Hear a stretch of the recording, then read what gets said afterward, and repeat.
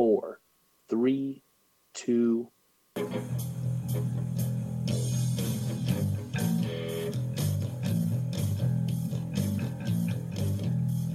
Tacoma Promotion presents the Tommy and Adam Hard to Name Podcast, starring El Gran Tommy Martinez and Mr. Adam Tate, executive producer Shay Big Bubba Martinez. And now, here's the greatest podcast, according to them, the Tommy and Adam Hard to Name Podcast. Excellent. I like it. Welcome to the Tommy and Adam Hard to Name Podcast, season numero 2, episode number 38. And that voice you heard is that of El Gran Tommy Martinez. Ooh, I love that. And that voice you just heard is that of my rock and roll brother and the humblest guy on planet Earth, Mr. Adam Tate. What's going on, Big Adam? Tommy, it's great to be back in the studio, back in the saddle again at the start of the show. This is the first time in I don't know how long that somebody else got to introduce you instead of you introducing yourself. I know, a tear in my eye. You were beaming over there a little bit, like, oh, Man, I'm so happy right now. I love hearing my name. Especially associated with El Gran. El Gran. And, you know, I was ready to say, and behind the control board is none other than Godzilla. Yes. It didn't happen. Godzilla took off. Has he walked off? I don't know where he's at. He stormed off out of the studio? I haven't seen him. I did What? see an earlier video though. He put out some production. Yeah. I saw some of his videos that he put out this week. I think he's having problems with his maid. I did what? I didn't know he had servants. You didn't get to see Godzilla's video? He must not. I did see that. I didn't see any problem with the maid though. She was getting she was wiping things down quite well. Very Vigorously. there was heart clouds popping up. I said, I don't know what happened to Godzilla's atomic breath. I don't see anything in there that was a problem. I said he said something that he was delayed, drinking coffee or something. I don't know what it was. Okay. And then after that, I haven't heard anything else from him. So Just making minor spills all just- around the I don't house. wa- I'm just saying. Could you get that, please? I just want to make it very clear, Godzilla, there was a spot for you today. We had you ready to go behind the control board, and I would have opened the door for Godzilla. yeah. He's been here earlier, actually, during all that time that he helped me out. So. Oh, well, So that's good. It's good you had that level of support. I was afraid that if he would have got here earlier, he would have locked us both out. The Godzilla show. That's only on the WhatsApp. Oh, man. But Adam, we're ready to deliver yet another great episode of this podcast. Available, guess where, Adam? On Spotify. Yes. Apple Podcast app. Yes. RSS Podcast, CastBox, and many other of your favorite DSPs. Virtually any of them. Yeah, that's right. Just look it up. Yeah, you just have to. Actually, that's the whole deal. If you write the Tommy and Adam Hard Today podcast, it shows up in a whole bunch of them. Yes. All the little nooks and crannies. So I think that the more time that you do this, I think the more it gets distributed by RSS. Yeah, I think after a while they just say, well, I guess these guys aren't going to quit, so we might as well just put their shit on our service. This is a game of resistance. If you get past like 30 episodes or 40 episodes, they say, well, I guess it's a regular thing. They were like, damn it, Adam left and this idiot kept on going for himself here. They're going to have some space. They're going to clear out the list. Well, you know that one email that we got that one fan said one down and one to go. Oh, wow. That was a bit cruel. That was my motivator, though, as I was thinking about that email the whole time. I'm like, man, do I want to give that one any kind of... You're the last surviving member. Jay, boom, down. Down. That's why I was shocked. No, but you had a mission. You were on a mission. So I did have a mission. Did we check the numbers? Have we spiked in the I Florida region? I haven't checked yet. There was some spiking. Wasn't there spiking? They were spiking, but on the downside, on the negative. Oh, that's what was negative going on. spike. Yes. Damn it. Yeah, that's the whole thing right now. COVID is I guess the whole deal was COVID never left Adam. Oh, we have that deal and we have the Afghanistan deal. Oh my God. Yes, that was so much deals. That's a big fucking mess. But I'll tell you what, though, the big mistake was when the world leaders heard the Tommy and Adam Hard to Name podcast episode number was it? I remember the exclusive Taliban interview. That's right, the Taliban Pope. Remember that? Yes, that I we remember actually, that. our special recording team, they actually had the translation on there. So you know what? They could have seen this coming, but they failed at it.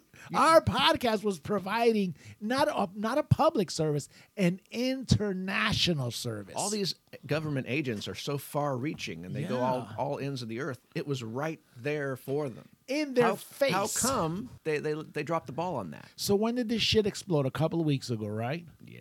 So, I think so. and yeah. that podcast was recording, I believe, on the 10th of July. Yeah, they had a few weeks of notice. I'm sure all their spy agencies and all that, at least they had a chance to hear it. Yeah. Too bad that they weren't listening to we shit on the on the infidels, Tommy and Adam.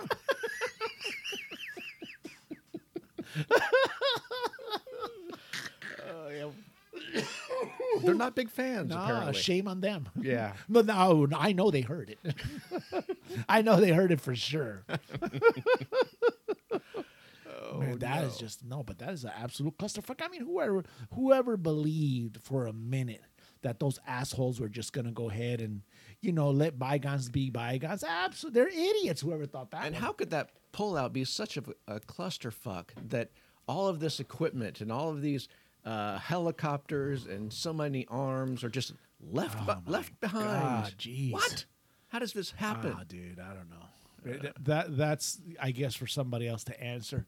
But honestly, you know what the news that the one that shocked me the most is when Beyond the explosion that killed a whole bunch of yeah, people? that was gonna happen. I wasn't surprised one bit. That's a damn fucking shame. We should have seen that one coming as well. Mm-hmm.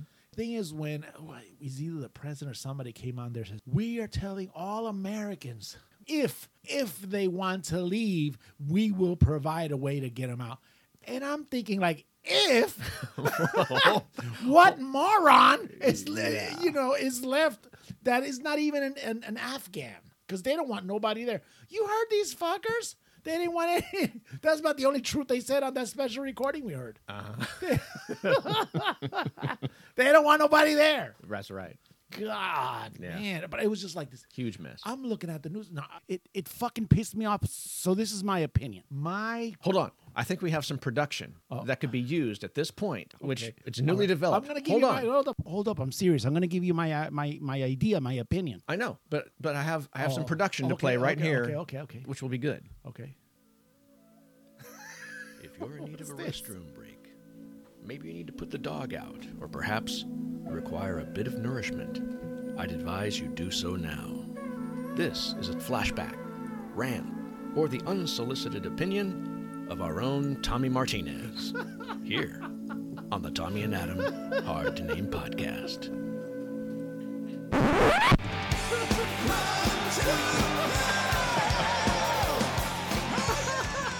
That's fucked up, Adam. Well, I'm putting the warning out there. Like, there's going to be some unsolicited opinion coming right now. You took the wind out of my sails with that bullshit. When the hell did you come up with that? I was letting you gather your thoughts while all that was happening. Yeah. Listen, here's my rant, damn it. Okay. If you're an American, okay, and you were stuck there, God knows how many horrible assault, torture, rape that end up killing you. God knows what else they could do to you before they even do that. That's what you're there to take on if you decide to stay. First of all, if you're not in the government, staying in what capacity?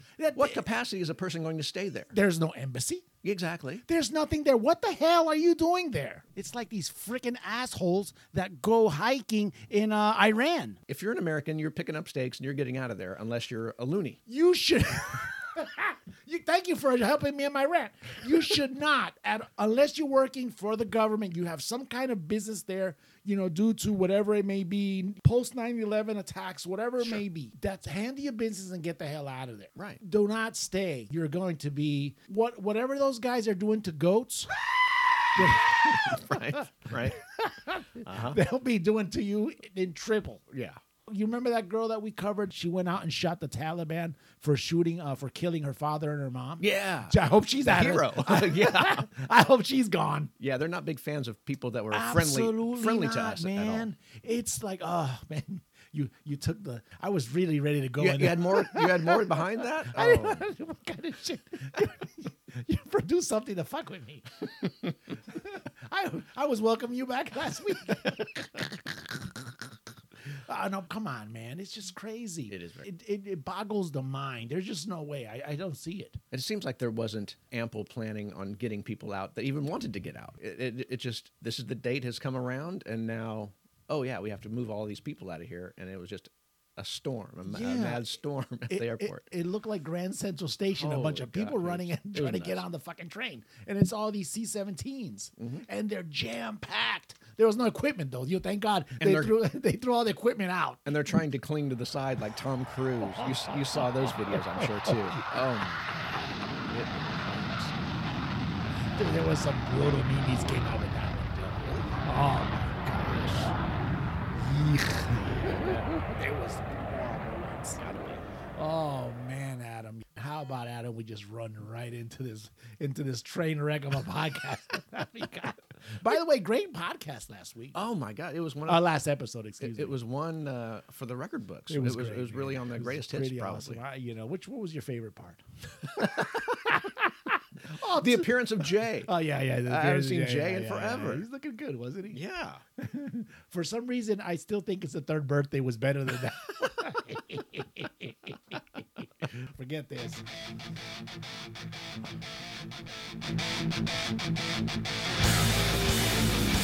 What do we got here, Adam? Well, you remember this as a child, don't you? Or when your kids were around. This is All right. the metal version of Go Go Power Rangers. How fitting! Listen to that shredding. Oh wow! Listen to that. Hold on, let's up it a little bit. Oh yeah. Oh, there's it's in Japanese. No, Oh, there it is. you can hear it. Oh wow! Isn't that fantastic? Woo, all right, good Good stuff. Good morning, Adam, man. Good morning. Today is August the 28th of 2021, and today, Adam, so fitting, it is National Power Ranger Day. Power Ranger Day. That's right. So the actual group, the Power Rangers, have an official day. Yeah, I think this is Who gave it to 'em? I think this is going to go under the same principle as when Oreo gave themselves a. Remember, I should have had some kind of a rant music for you that day. You were really going off on that one. I'm gonna have to come up with something to get that vengeance back on you, dude. So what do we do for Power Ranger Day? Is that like a Mattel or Hasbro? I mean, I think it's who? Sable. Wait, let me read what it says here. It says on August the 28th, it's morphing time. National Power Rangers Day officially recognizes the original teenagers with attitude and celebrates all things Power Rangers. In 1993, 5 ordinary teenagers exploded on pop culture scene with the launch of the Mighty Morphin Power Rangers. Yes, Oh, man. absolutely. Together, they broke down barriers. They defeated evil by demonstrating teamwork, inclusivity, and diversity to people of all ages. Why do these words keep popping up? Inclusivity and diversity. Did you notice that when you saw them? I mean, I never even looked at that. I'm not the best person to ask because I never watched the Mighty Morphin I never Power seen. Rangers. I saw that they were on TV. I don't think I saw a full episode. When did they come out? Was it like the 90s or something? I wish Godzilla was here because it's kind of like a Godzilla ripoff anyway. It's kind of like is it a Japanese Yeah, origin? yeah. It's. I think That Saban company is an Asian company. It is. And It's, then they're making all kinds of films yeah. and things. Today, this grand tradition continues as new Power Ranger teams and new generations of fans discover these essential values again. Yes. So all they're doing is they're revamping it. So what was the inclusivity that they had? Did they have like female Power Rangers? Yep. And black and white and Asian all mixed in? Yep, that's how what it was. Yeah, yeah. I haven't seen it today, but I would think that there would be one that's a rainbow Power Ranger if they're going to be doing it. I think that was Teletubbies. Didn't Teletubbies have like a rainbow I Teletubby? think the Teletubby that was a rainbow Teletubby was the purple one. Tink? That was his name, Tink? I can't remember. I think his name was Tink. On National Power Rangers Day, everyone gets to be a Power Ranger. What are your Ranger skills and abilities, Adam? Can I do one of those flips and like kick a wall down or something? And here's the other question. They're great gymnasts. Okay, yeah, they are. Yeah. But I think those kids know martial arts too. I think that's part of it too. yeah. Do you have super strength or enhanced memory? No. Neither. Not at all. Maybe your talent hasn't been discovered yet. That's okay. It says here, can you podcast like the Tommy? Hey, That's our skill. I could do that one. Ultimately, the goal is calling your friends, color coordinating, Adam, and celebrating the day. But color coordinating means I'm green, so you can't be green. You have to be Red Ranger, Yellow Ranger, right? Right. Because you can't have two Red Rangers Maybe- in your group. Maybe you could have a light red. Like pink. That There's a would- Pink Ranger. There's a pink ranger, but then you could also have like a fuchsia. Now, is the Pink Ranger a girl? Because that's kind of a sexist thing. The Pink Ranger should be a guy. That'd be more inclusive into the pink. I don't know, because I think Little Nas, he dressed up as a pink he dressed up as a pink cowboy not too long ago. Real? Oh, did he? Cowboys were known as Rangers too, weren't they? Did they ride the range? I think that barrier was broken down already. Wow. Saying it says here how to observe the Power Ranger. How many people have a Power Ranger outfit? It's Halloween, just a couple of months to go. Okay, you answered the door. How many Power Rangers do you see? Do you see a whole bunch of Power Rangers? I don't think so. I don't think so Anymore. They're grasping at straws with this day. There's not that many people who are going to celebrate this day. So This is a lesser day. we'll get to listen to some heavy metal version of the song. Oh, okay. that's a good thing. We just played that on a loop for like with- 24 for hours. all day long. You know, so hopefully it's that guy who sings the Iron the- Maiden the songs. Iron Maiden song. That's what it sounded like. a Yeah, little it bit. was pretty close. And like Eddie Van Halen on steroids doing all those shreddings. Wow. Anyway, how to observe. So yeah, obviously you hashtag it, with National Power Rangers Day, right? And whether you are red, yellow, pink, black, or blue, green, or whatever your favorite color. He says you could add your favorite color on there. Power Rangers on the 28th. It's morphing time. Celebrate your passion for the Power Rangers. Wear your gear on social media and share your memories. Okay. Let's check our social media later on and see how many Power Rangers we see. Oh man, we got enough haters as is. Can you imagine? Probably get a deluge of Oh Power my Ranger. God! And here's other ways to do it: is watch your favorite episode, which I have none. I have no favorites. Get sketching. Draw your favorite Power Rangers in action. Okay, your artsy side. Come on. That's what it says This here. I is don't lame. know. I'm just- On Oreo Day, at least you could eat an Oreo. Pick a goal and practice a skill, Adam. Be it kicking high You got to wear that bullshit outfit too while you're doing it. until you attain it. Oh my God. It says pick a skill, right? And you know that they kick high. They're Well, they do like flips. flips flip and kicks stuff like and that. things like So that. like in college. So let's say we go out to KU, right? Sure. And what if there's like a sorority practicing Power? Yeah. We could be the judge of their Power Ranger contest. We wouldn't have to get involved in it. We No, could just yeah. watch and say, "Oh, that's good form right Yeah, there." right. And Watch we could it. take notes. We could watch them kick and we could watch them split. Kick and kick, split, yep, flip, You're a sicko. all these things. Yeah. I'm just giving ideas here for it. I'm just whatever. Says share the Power Rangers teamwork, inclusivity, and diversity with others. It might be good that we have the helmet on too, because it'd be inconspicuous that way. 13 Sergeant Who 1 are those Central. creepy weirdos? They would know. Hey, who is that guy? There's no way of telling. So dark glasses are not going to work. Write a scene or an entire episode for Power Rangers Day. I don't They're get just it. Yeah. What? Is there still such a thing as like the cartoon, or are they still producing Yeah. TV shows? Yep, it does. Yep. They're just asking for material. Dude, check this out. This is one of the most recognizable franchises in the world, is what it says here. I'll agree with that. I mean, I know who they are, even though I've never watched a show. And has one of the most popular taglines in history. It's morphing time. Fuck! Look! They're Power Morphers! Do you know what these do? No. They turn anyone they touch into a Power Ranger. Man, you lying to me. Let's go! It's morphing time, man! Dude, I'm the Red Ranger! What? Man, the pink is on me. It's not like you come home drunk It's morphing time. and the little lady punches you. Then do I morph or does she morph? I think you're gonna need to morph into like a pussy whipped husband. Now, you know what happens with this National Day is you are going to give a secondary National Day at the end. There's another National Day, and it's going to be better than National Mighty Morphin Power Ranger Day. Okay. It is also, National Cherry Turnover Day. oh, so much better than friggin' Power Rangers. And it's red on the inside.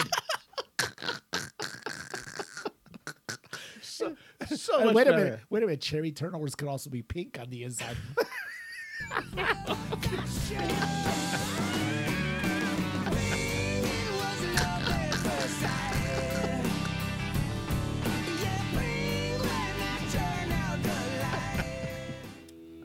Oh my God. It was lame without a doubt. Today in History, Adam, brought to you by History.com and OnThisDay.com. Yes. And this is Iron Maiden, Moonchild. Yes, it is.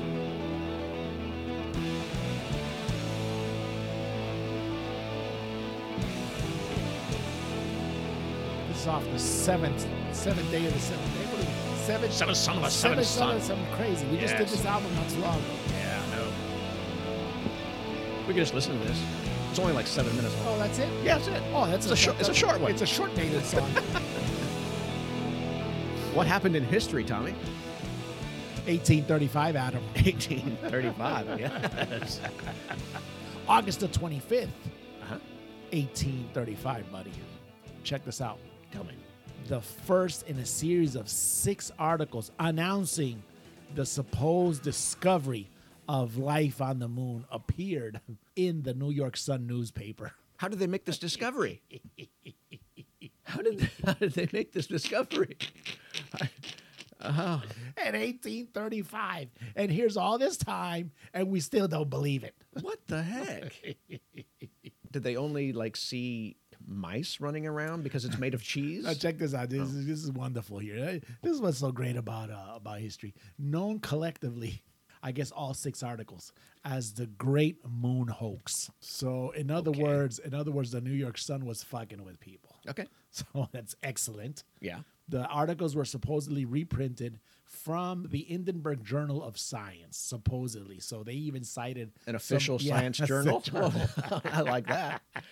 The byline was Dr. Andrew Grant, described as a colleague of Sir John Herschel, a famous astronomer of the day. Okay. So I guess they were trying to throw out names, and it says Herschel had, in fact, traveled to Cape Town in South Africa in January of 1934 to set up an observatory with a powerful new telescope. So they came up with a whole fucking story for this thing. Now check. But this was 18. This is 1835. 1835. So this is really great right here. As Grant described it, Herschel had found evidence of life forms on the moon, including such fantastic animals. Now get this. Unicorns. Wow. Okay. 2-legged beavers and furry. I feel like I've seen some of those as well. They came from the moon? Well, it was 1835. Of course they're furry. I think they get bikini waxes now. Oh, man. 2-legged beavers. Ew, no one wants to see your hairy beaver. What hairy beaver? I want to see it. This is such a special animal. Let me tell you this. I'm not joking with you, man. This is off of This was history. in the story. This is history.com. Okay. Unicorns. Two-legged beavers. Very furry ones. And furry. Wow. This is there's not going to be anything better than two-legged beavers. I'm going to tell you much right now. Okay. Winged humanoids resembling bats. Okay. Great. The article also offered, the articles also offered vivid descriptions of the moon's geography, complete with massive craters. Yes. Enormous amethyst crystals. I don't know what that is. Amethyst? Amethyst. There you go. Yeah. Thanks. Thank you for being back again. Sure.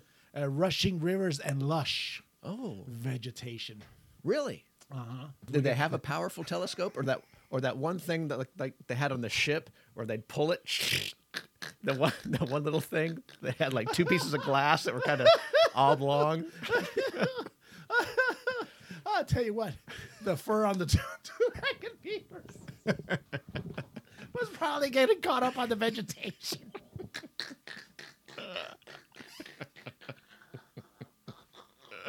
Oh, I'm glad it was so lush.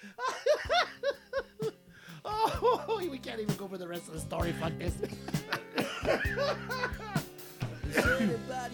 Oh, wow. Adam, today is sports history, buddy. Uh-huh. And these are the King's Son. Out of the wardrobe. Yeah. Excellent song, dude. It's a story. There's a story in here. It's a story related Two-legged to beavers. related to this story right here. Actually, it is about the beavers. Oh, good.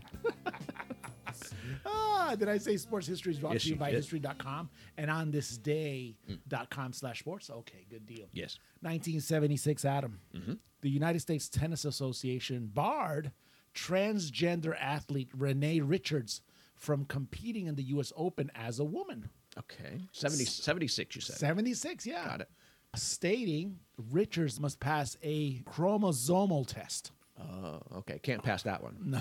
Richards failed the test, no surprise there, sued the USTA, the U.S. Tennis Association, and won the right a year later to compete via the New York Supreme Court in a ruling that they had made in her favor. Nowadays, do they still do like the hormonal test, where if you're transitioning from one sex to the other, you can take these hormones, so your testosterone is repressed and your estrogen is increased, right? So if you're in the proper hormonal range, they'll allow you to play.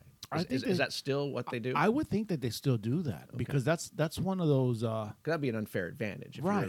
if you're like ripped on testosterone. I mean, why would they stop testing for that? I don't know. Well, yeah, if you're, It would if ma- you're it would make committed to the sense. transitioning, you're going to want to suppress all the things that testosterone I mean, does. they're testing for HGHs, so Yeah. I wouldn't know. Anyway, Richards was born Richard Raskin in 1934. In high school, Raskin was a four-sport athlete, primarily focused on tennis. And after high school, Raskin moved on to Yale, where Raskin captained the men's tennis team. Captain the men's team. Okay. So, yeah, in 1959, Raskin graduated from the University of Rochester Medical Center, specializing in ophthalmology. As an ophthalmologist first, Raskin also played professional tennis, making the U.S. Open semifinals, yada, yada, yada. But it sounds like he'd be or she would be an older athlete, because in 76, because graduating in 59 puts you around 23 or so.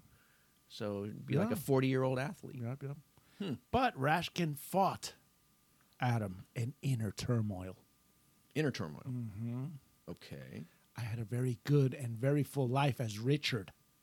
Okay. Okay. Richard But Raskin. Yes, but I had this other side of me which kept emerging, Richards told the BBC in 2015.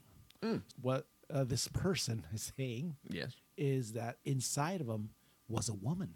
And that's why he went through all his changes and whatnot. And he wanted to keep competing. So, you know, I'll tell you what, and all seriousness, and please don't play the music on my rants, because I'm not going to go into I'm not going to go into a rant on this one. Okay. This is 1976. For some reason, within all this turmoil, these transgenders wanting to compete, I haven't heard this story, repeated as, hey, here's the pioneer of this mess. Because I would think that Richard Raskin, or what was the name when came a woman? something Richards. I forgot the name already. Renee Richards. Renee Richards, yes. Have you heard anything? No, I have not. You would think, it's everybody is wrapped up with what's the guy from the Kardashians? Oh man, the dad that turned into a woman. Caitlyn Jenner. Yeah, everybody's concerned with that. Well, yes, that was a popular person in the spotlight as a man converting over to a woman later on in age. But this person right here actually wanted to compete and actually won a lawsuit through the New York Supreme Court. You would think that they would bring this up, don't you think? Yes. So now I wonder. So it's not a new thing, really. This has already visited us one time before. Now, that's what caught my attention. Now, is there anything else about Miss Richards that would cast her in a negative light? That would be the question. No, there's because nothing. as soon as there's something that puts you in a negative light, then you kind of get pushed aside. There's and nothing. You're not There's brought up absolutely as a nothing. trailblazer. In 1975, Richards underwent the gender affirmation surgery, which I didn't know that was called that. Richards still wanted to play tennis, but the sport wasn't receptive. No shit. Right. The court ruling made the USTA's objection moot. When an individual such as the plaintiff is a successful physician, a husband and father, which is now a woman, finds it necessary for his own mental sanity to undergo a sex reassignment, New York Supreme Court Judge Alfred Asconi wrote, "The unfounded fears and misconceptions of defendants must give way to the overwhelming medical evidence that this person is now a female." But here's what gets me the most on that. And then he says he retired from tennis at 47 because you were bringing up this. Sure. You were bringing up that age thing. You did math, Adam. You know that. Well, I didn't get down to actual numbers. You were in the zone. Yes, you were in the zone math. Exactly. Okay. So but see, he had went through a what was that test? The chromosomal test. That would show evidence that he was. This is such a big debate. Is it? Yeah, it can be. I mean, look at me. I'm a big dumbass, and I'm ready to go ahead and I'm ready to argue it. No, because the judge says here it's overwhelming medical evidence. The only test that they cite in the story, though, I mean, it depends on who wrote this. It says that he failed the chromosomal test. Well, which you would, and because that's from birth, right? And you can't change that. That would be the Y's and the X's, right? Sure, absolutely. But probably at that point, maybe in '76, there wasn't the hormonal tests where you'd check the levels of the hormones of each sex, and it was only down to. We want to get to what were you born as? That's what you are, and what can you compete as? Do you think that when they get injected for their boobs and they cut their wiener off, do you think that takes away their some power as a man, as a competitor? I tell you what it does. I'll tell you what it does. If you're going down this road, you have to take these hormones, and the hormones. Listen, the hormones. The hormones have the effect. There's a person that I know. The wiener. There's a person that I know going through this. Okay. And there is the giving of the hormones, and the hormones accentuate the traits that you want. Not the surgical breast, but the growing of breasts, and the female the female things, the female hormones promote the growth of the breasts. I mean, they're not going to be double D's, but you're going to have some natural forming breasts. Wow. And you're going to have reduced body hair. These are things that you would want as a woman. Wow. So, I yes. do need music for you. And I have heard a comment directed at me in discussion of this, where these female hormones caused a level of weakness, like you lost strength, like the testosterone is being repressed, and it affects that level of performance that one would have. Wow, you know what? I am an ignorant bastard.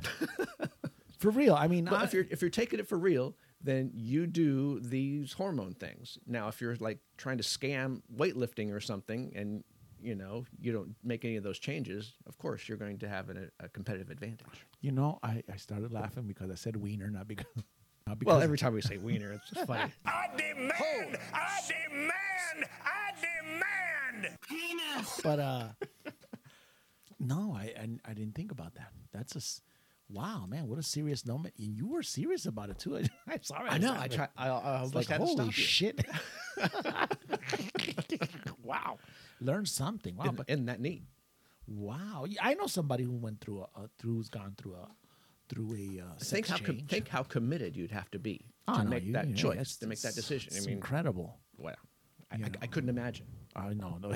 No, me neither. I'm glad too. You know. No, for real, that has to be horrible. Because listen to this guy's story. You know, he had all that turmoil inside. You know, that's not bullshit. You know, You have the turmoil inside, and then you have to fight outwardly with people around you trying to put you back into the box that you don't want to be. Like ignorant people like me. Wow. Now I'm educated. That's just now. the way it was back then. Thank you, Adam, for educating me and our listeners of the Tommy and Adam Art and Ain't podcast available on Spotify. It's time to sell plug. Apple Podcast app. After that mess we're plugging, Hey, who knows? We hit it with the Taliban Pope. We might hit it with this one. Maybe. I don't know. Maybe. There's always, the lightning sometimes does strike twice. It's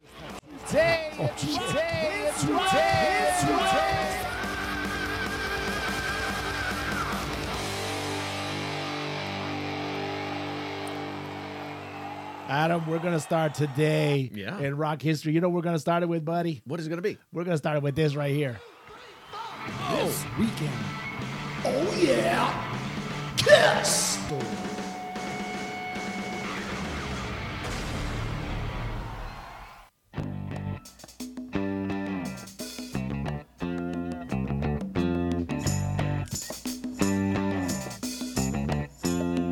And this is Wicked Lester, baby.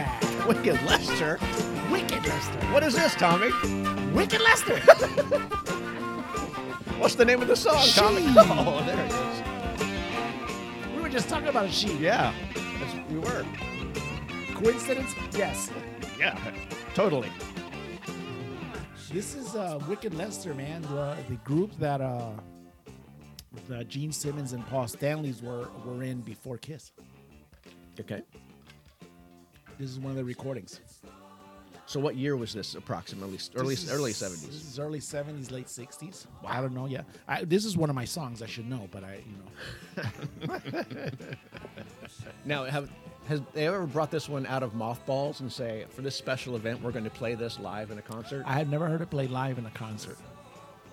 But you could hear they'll include it in a box set of some You sort. could hear the tambourine on it. You know what else is on? What other instrument is prominently displayed on this? A hurdy-gurdy. A flute. Oh, really? A flautist is on there? Yes, that's right. Whoa. Yeah. Who's playing the flute? I don't know. This is 1960. I was like 5. Okay. 1970, I was about 5. Yeah. Oh, man. You didn't even know about this at 5. No, I didn't know. But no, Adam, in 1977, though, Kiss played their first of 3 nights at the Forum in Inglewood, California, baby. 3 nights. That's right, 1977, though. The shows were compiled for their Alive Deuce album that was released later, and just, a couple of months later in October of 1977. So they struck lightning, and they wanted to strike lightning twice with an Alive 2. Why wouldn't you? If you're like your biggest, most successful record, There was probably. money to be made, as always. That's the bottom line. Always the bottom line. Wicked money. No doubt. Oh, yeah, dude. But 3 sold-out shows in the Forum. 3 sold out. Yeah, 1977. Kiss is riding high. Yeah.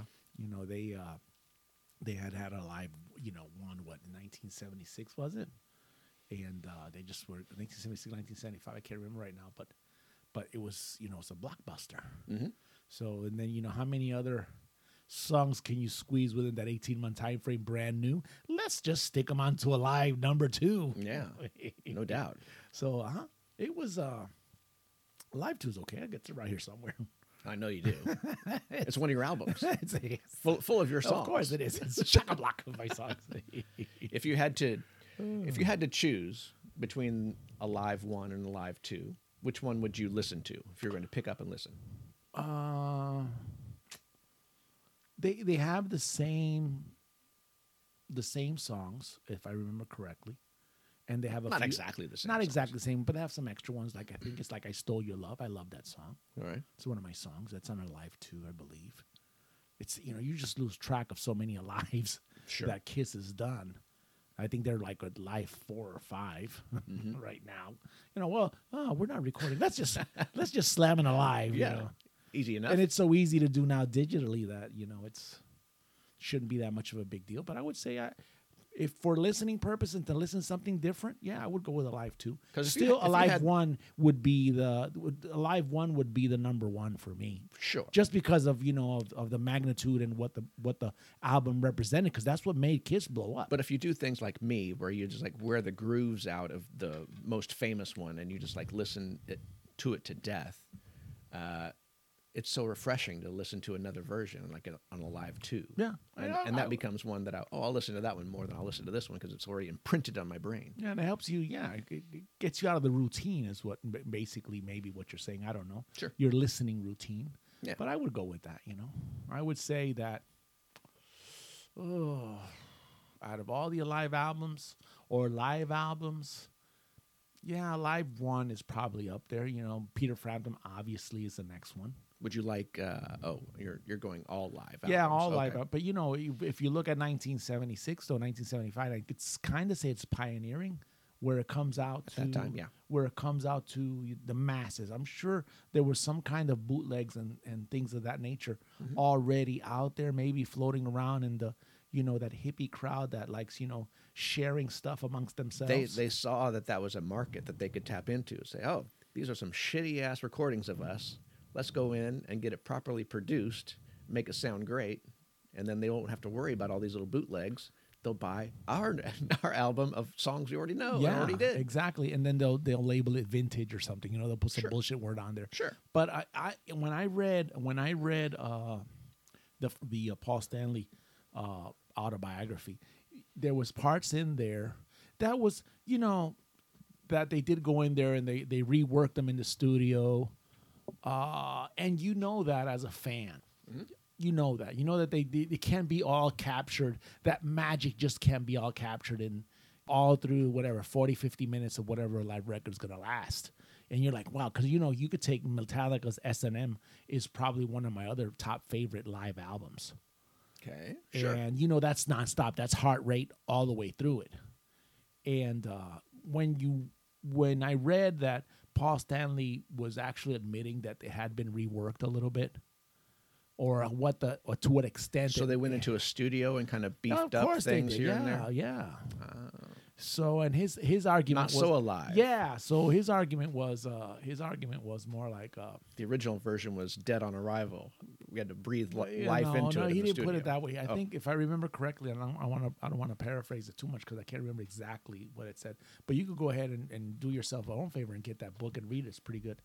It just took away a little bit of that, the magic of the record. I don't know if that makes any sense. I guess I get a little melancholic because it's one of your favorite records. Mm-hmm. It's like when Vince McMahon, is it McMahon? Yeah, the wrestling guy. I always forget his name.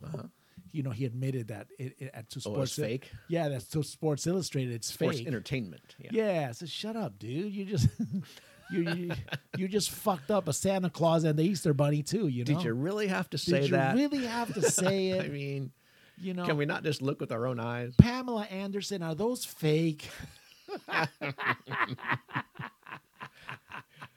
Flotational devices.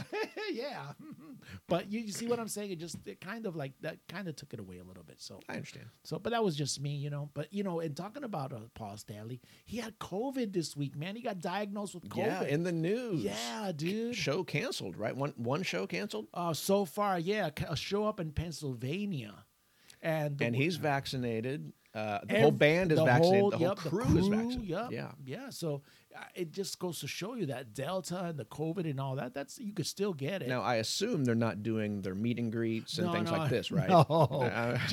Gene Simmons says, with all, the COVID protocols is what they put it as, right? Gene Simmons. That's a pretty. They can get that thing that the Pope is in, like the that's glass right. box, and say, says, "Hi." I think Gene Simmons was citing saying like fans pay a premium for that. That's a good chunk of money that we miss out on. Really? You miss out on that money. He's Gene. sacrificing. You know what I'm saying? It's like get the hell out of here with that bullshit.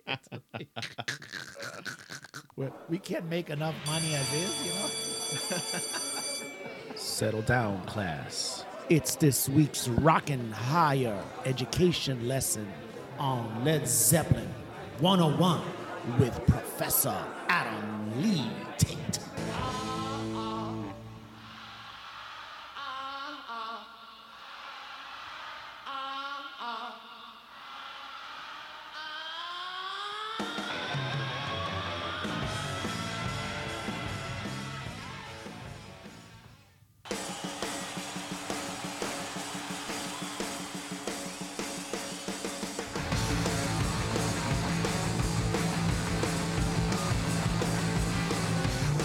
Tommy, what's this song? Oh, been a long time since a rock and roll, baby. Rock and roll. That's what this is all about right here. Look, I got my microphone.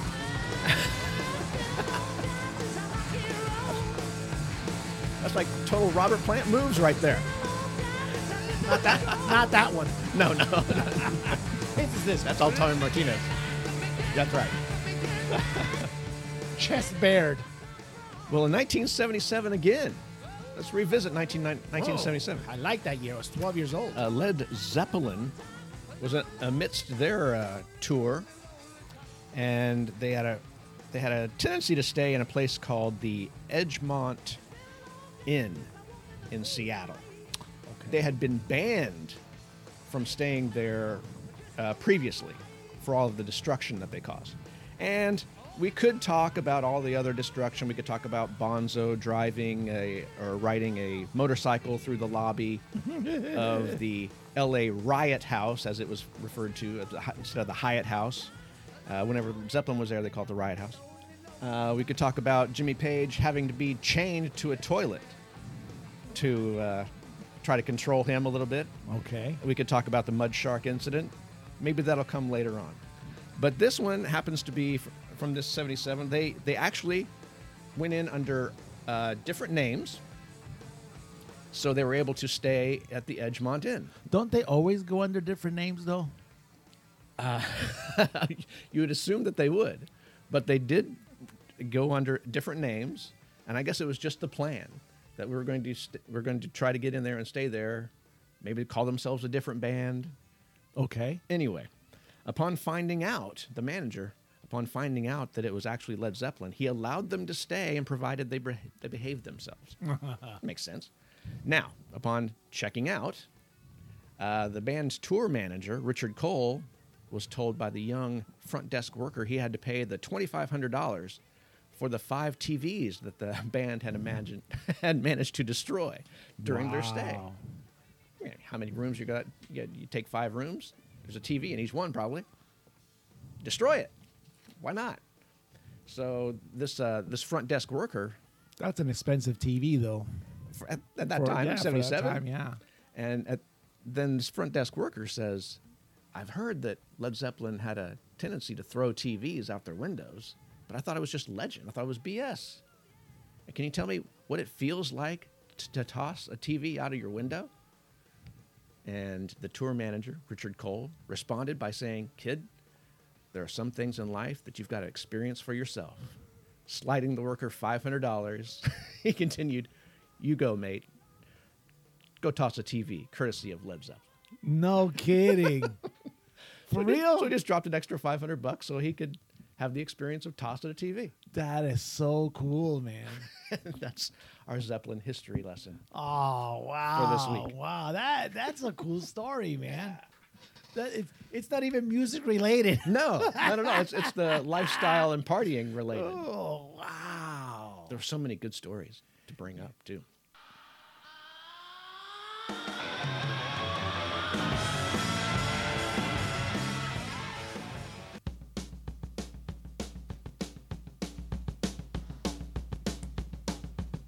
All right, Adam. The Ramones, baby. These are the Ramones with Rockin' and roll high school.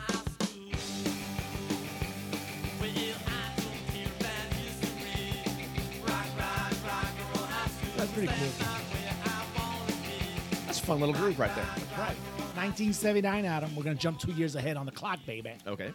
It says here the Ramones movie, Rock and Roll High School, opened in theaters, man, on August the 24th of that year, man. How was that received? Oh, man, the title song became one of their classics. This is this one right here, right? Sure. And the film gained a cult following. Did it? So it's not like it, was like number one, like, let's say, Star Wars, but amongst the punk crowd and everything else. And not a cult following like Rocky Horror Picture Show. No, you don't hear no. A lower level cult. Yeah, because you see a lot of people dressed up like Joey Ramone going to see this movie, let's say in the Orpheum, Yeah.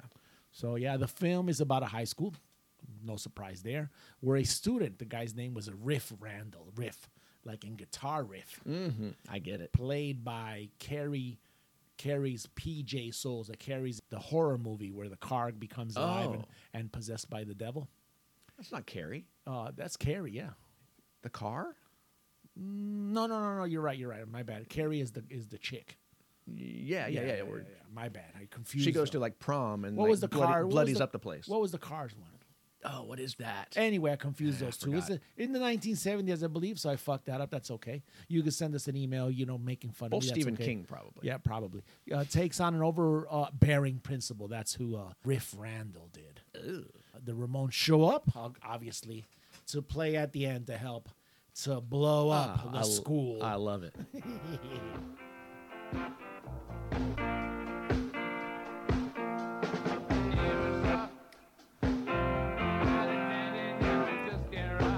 Tommy, this sounds kind of familiar. It does. What is this? This is the Rolling Stones' Never Stop, Adam. Never Stop. No.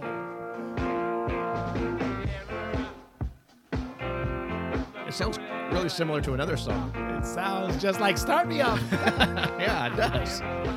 Wow. There's a little surprise action there for you, Adam. Is this like some studio working through a song or This of is some the sort? original version of Start Me Up. This is one of the ones that they were working on as they were trying to figure out, what they're going to put in, what lyrics they could put onto this little jam session.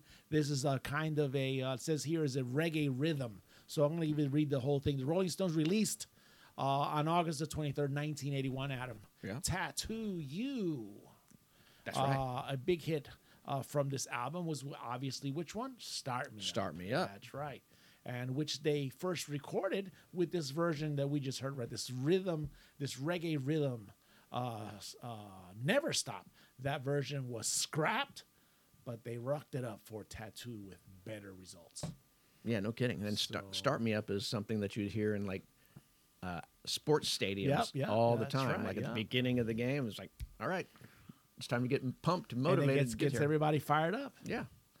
I did not know until I was actually researching for this, and when I say researching, I just popped up in one of the histories. Mm-hmm. I didn't even think, did I say that History Today and Rock History is brought to you by History.com, Songfacts.com, and on this day.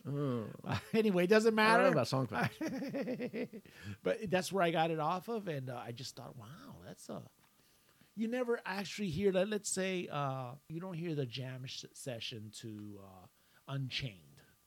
How you first started, Van Halen's Unchained. Sure. Gotcha. I think that would be very cool to listen to them creating on the spot. Right. And this is a little version of what later became Start Me Up. I think that's fantastic. That was one of the things that I saw in like when Aerosmith made Pump.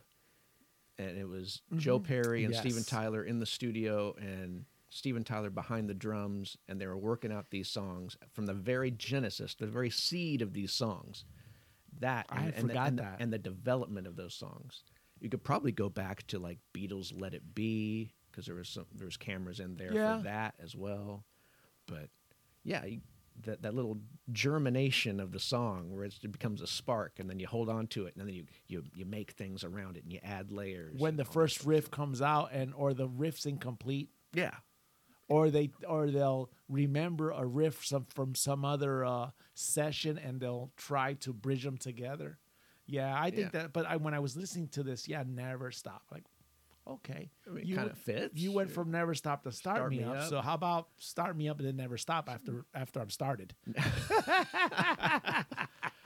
Oh, but the Stones were also in the news this week with But the death Yes, of yes. Charlie Watts, the Yeah. drummer.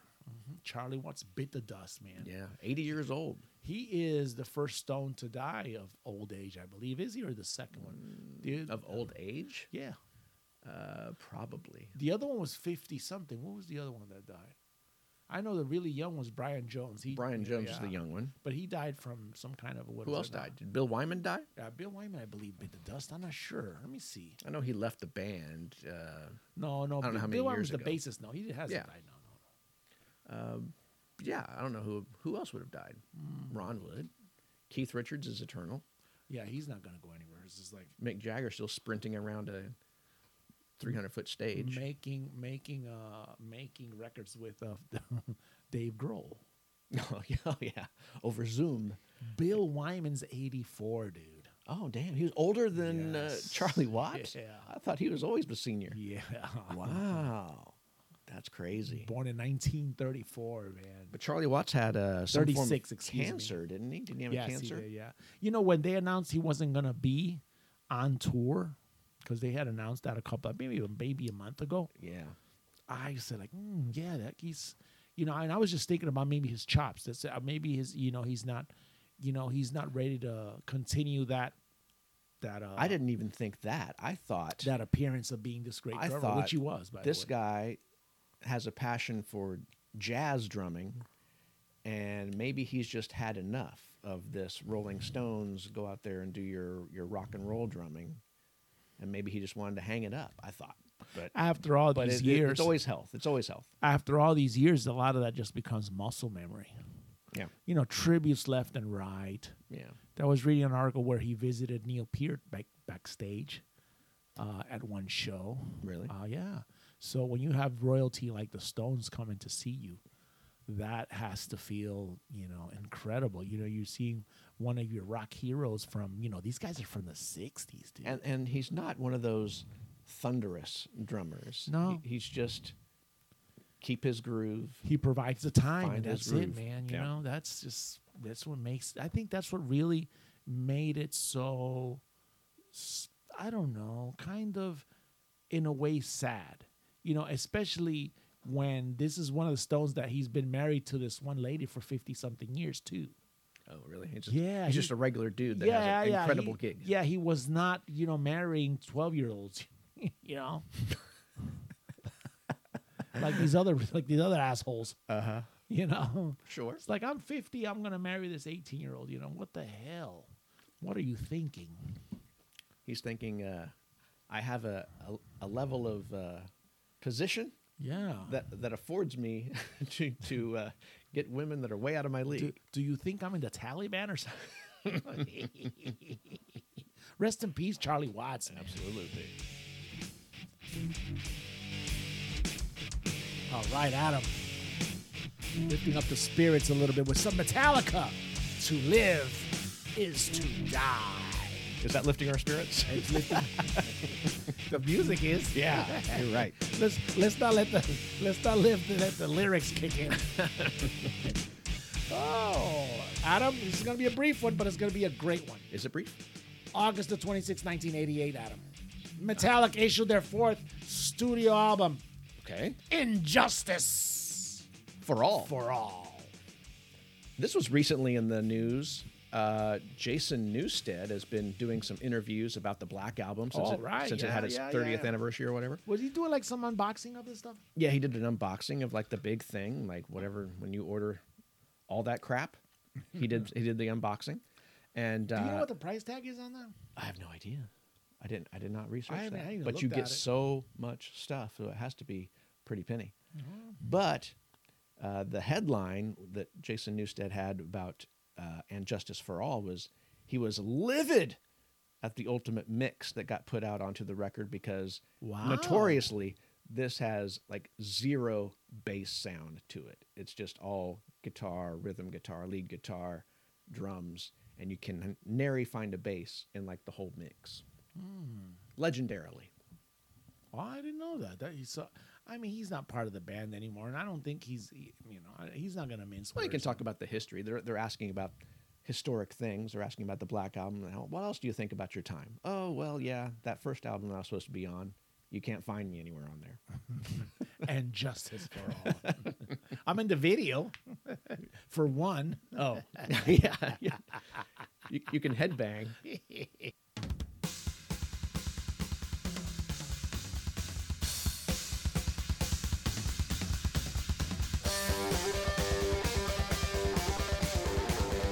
Adam, I know this is one of your songs. it's my song. What is it? Judas Priest Exciter. Yeah. So I have a quote here. I'm going to read it after I. Insurance quote? It's no. Were you insured while you were traveling America with that sandwich? Well, I think my insurance only covers me inside state lines. So if something happened to me out there, I think I'd been You would screwed. have been screwed. Yeah. No, August the 24th, 1990, Adam. Judas Priest successfully defended themselves against a lawsuit after two fans attempted suicide while listening to the Stained Glass album. Okay.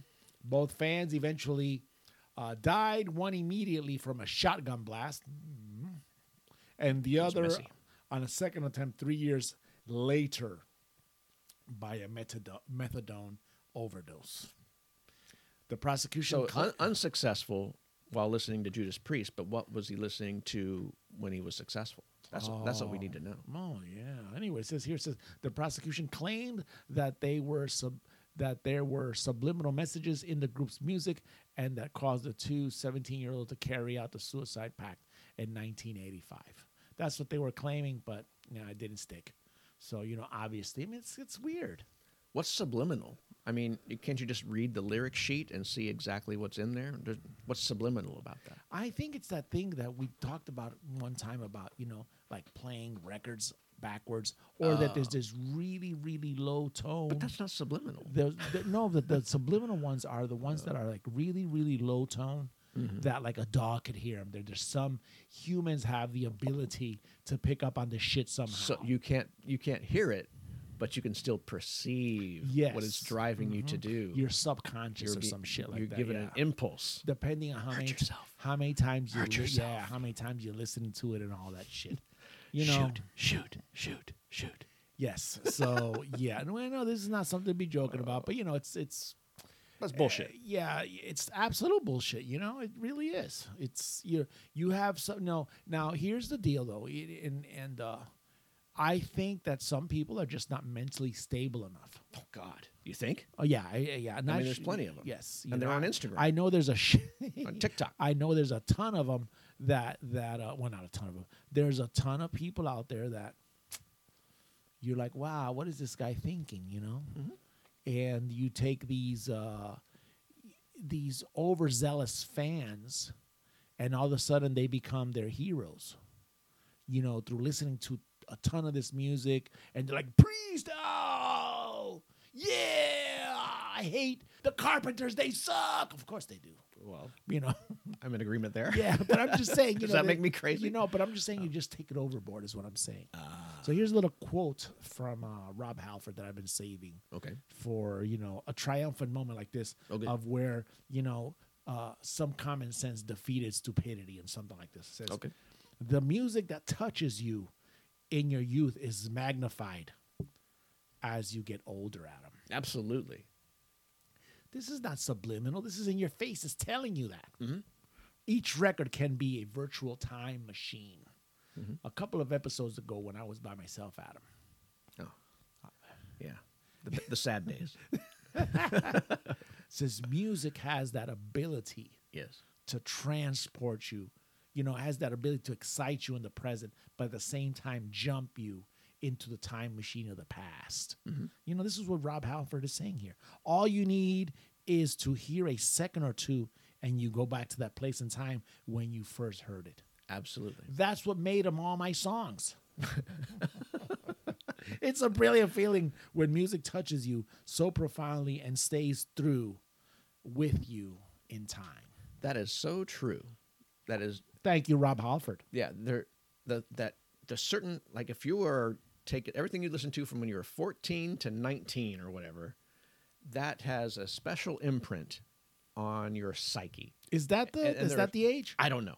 You just made that shit up? Yeah, I just made that shit Oh, up. man, I was believing it too. But it works out. Because all that stuff has a special relationship. The stuff that comes out today, Okay. we can enjoy and we can appreciate. And we can look who's back. Uh-oh. Second appearance. It's the producer. I'm gonna sit in on a segment or two if that's okay with you guys. That's what I'm talking about. Yeah, give me a second here. No problem. Here, Jay, grab this real quick. That's the producer, Big Bubba Jay. Good thing Gosito didn't come out today. So, let's see. That's okay. I can just. We have a special grab your microphone. It's in here somewhere. executive producer has entered the studio, Wow, Jay. coming here to bust some heads. Welcome back. Maybe he heard some things he didn't like on the last episode. He's got to knock us back into shape. But Tommy, the things that we heard in our teenage years have really imprinted on us. And we have been subjected to all these other things, and we can listen and appreciate and enjoy, but it doesn't have that same connection. It doesn't, man. It really doesn't. Because I could tell you, I think I've said this before, I could remember listening to these records with my cousin Nelly as a kid and saying, wow. And then as I grew Nelly up, the performer? The guy with the Band-Aid on his... No. Nelly, my cousin, she's the female. Oh, cousin Nelly. Cousin of mine. Okay. Not a what is it, country grandma, Nelly. But I just remember listening to that. And then like when I was ready to hit that age where, music is speaking to you and you're discovering, especially in the late 70s and the early 80s, you're discovering naughty words. You're discovering fucking shit. Oh, yes. And, these words that you don't listen to on the radio. Putting them in our lexicon so we can Yes, use and them you're like, oh, wow. like a machine gun. I can't believe Bon Scott just said that on the Highway to Hell record. Oh, sure. And then you see those little nuances in the songs that you do listen to on the radio, and you can hear them clearly on the record. Mm-hmm. And wait a minute, that's a naughty word. How do they get it where they fix it up? Obviously they tone it down a little bit or whatever it may be. And I think that you're right. I don't know what kind of scientific proof you may have. I think there's been studies. Let's just say, for the sake of this podcast, there has been some study. You know what I've been doing recently? Go ahead. Is I've been listening to newer things and trying to get a feel for what's new and coming out and all these things. Yeah. But there's so much content. There's so much stuff. And I say, when was the last time I listened to an album that you brought up on one of our albums of the week, the Defenders of the Faith album, which is a great album. Awesome. How often do I listen to it? Seventh Son of the Seventh Son. Exactly. How often do I actually put those on and listen to those? I know that is gold. Those are excellent. And by the way, I have beginning to end. I do have one coming up that has to do with youth and music and things like that. Do you? Yes, of course. That would be the significant album coming up a little bit later on the Time and Adam Hearts and Aim podcast. As Jay Big Bubba just plugs. Are we still recording? That's the he plugs in. Oh shit! I just saw what it looks like on the board. Hello, everyone. Whoa, All right, Jay is back in the saddle. That's 2 weeks in a 2 episodes in a row. Well, I listened to last week's podcast, and I was painting my house a little bit and listening to the podcast, and I felt inspired to come back and kick it like old times for a little bit. That's what I'm talking about. Felt a pang of longing, it sounds like. I miss that. I miss time in the studio. Are my levels good, Dad? Am I coming in you're good? Doing really good. Let me All check right. real quick. Let me look at the board. Gosito, like I said, is out, Jay. Yeah, it's unfortunate. I was hoping to see him. I had some choice words for him. Yeah, Jay, go ahead and give me a 1-2. Yeah, 1-2, check 1-2, 1-1-1. Adam, you go ahead and hit it right now, baby. Let's go to the next let's go segment to the right next now. thing. Yeah. So, and we're going to keep it going. Yeah. Adam, who we got here, buddy? This is GNR, Human Being. 1993, Adam. Yes, sir. This is young Axel, that voice is just so awesome. Talking about transporting me back to my youth, I had some flashbacks of the Guns N' Roses moment. Yeah. Exactly. 1983, Adam, August the 23rd, 1993. Jay, check this out. Testifying in court against his former Bandmates? It's one court thing after the other. Oh, Adam. no. What could that be? Against his former GNR bandmate, Steven Adler. For what? Okay. Duff McKagan was asked about the spaghetti incident, Adam. The album? No, referring at the time. Check this out. Okay. Referring at the time when Adler may or may not have eaten some of McKagan's leftover pasta. Oh. That had to be dealt out in court? Yeah. Check this out. Check this out. The band finds this hilarious and names the next album what? Spaghetti incident. Wow. Isn't that great? I didn't know that's what the genesis of that album's name was. That's a good origin story. Wow. That's got to be top 3 petty moments of human being, ever. Is that part of your defense? Like, Yeah, I Remember that time you had a couple bites of my bolognese? That's funny. What the that heck? one had a funny that had a humorous ending, right? But we're jumping onto the time machine and we're advancing to August 25th, 2005. Oh. You okay? Okay. 2 members of Guns N' Roses were suing singer Axl Rose for allegedly naming himself sole administrator of the U.S. rock band's copyrights. Guess who those members were, Adam? Slash and Duff. No, they were Saul Hudson and Michael McKeegan. Yes, you're right. Accused Rose of arrogance and ego. Well, no shit. I mean, do you think he has none of that? I didn't know that you could take that to court, but we all know how that ended, so my God. we're good to go. Look who's finally grown up. Yellow Mustard. Introducing Google Special Blend Yellow Mustard.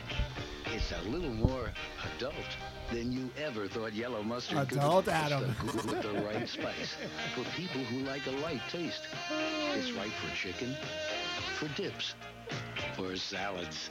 Goulden's new Special Blend Yellow Mustard. Yellow Mustard has finally grown up. Oh, yeah. How do you pronounce that? Gluten?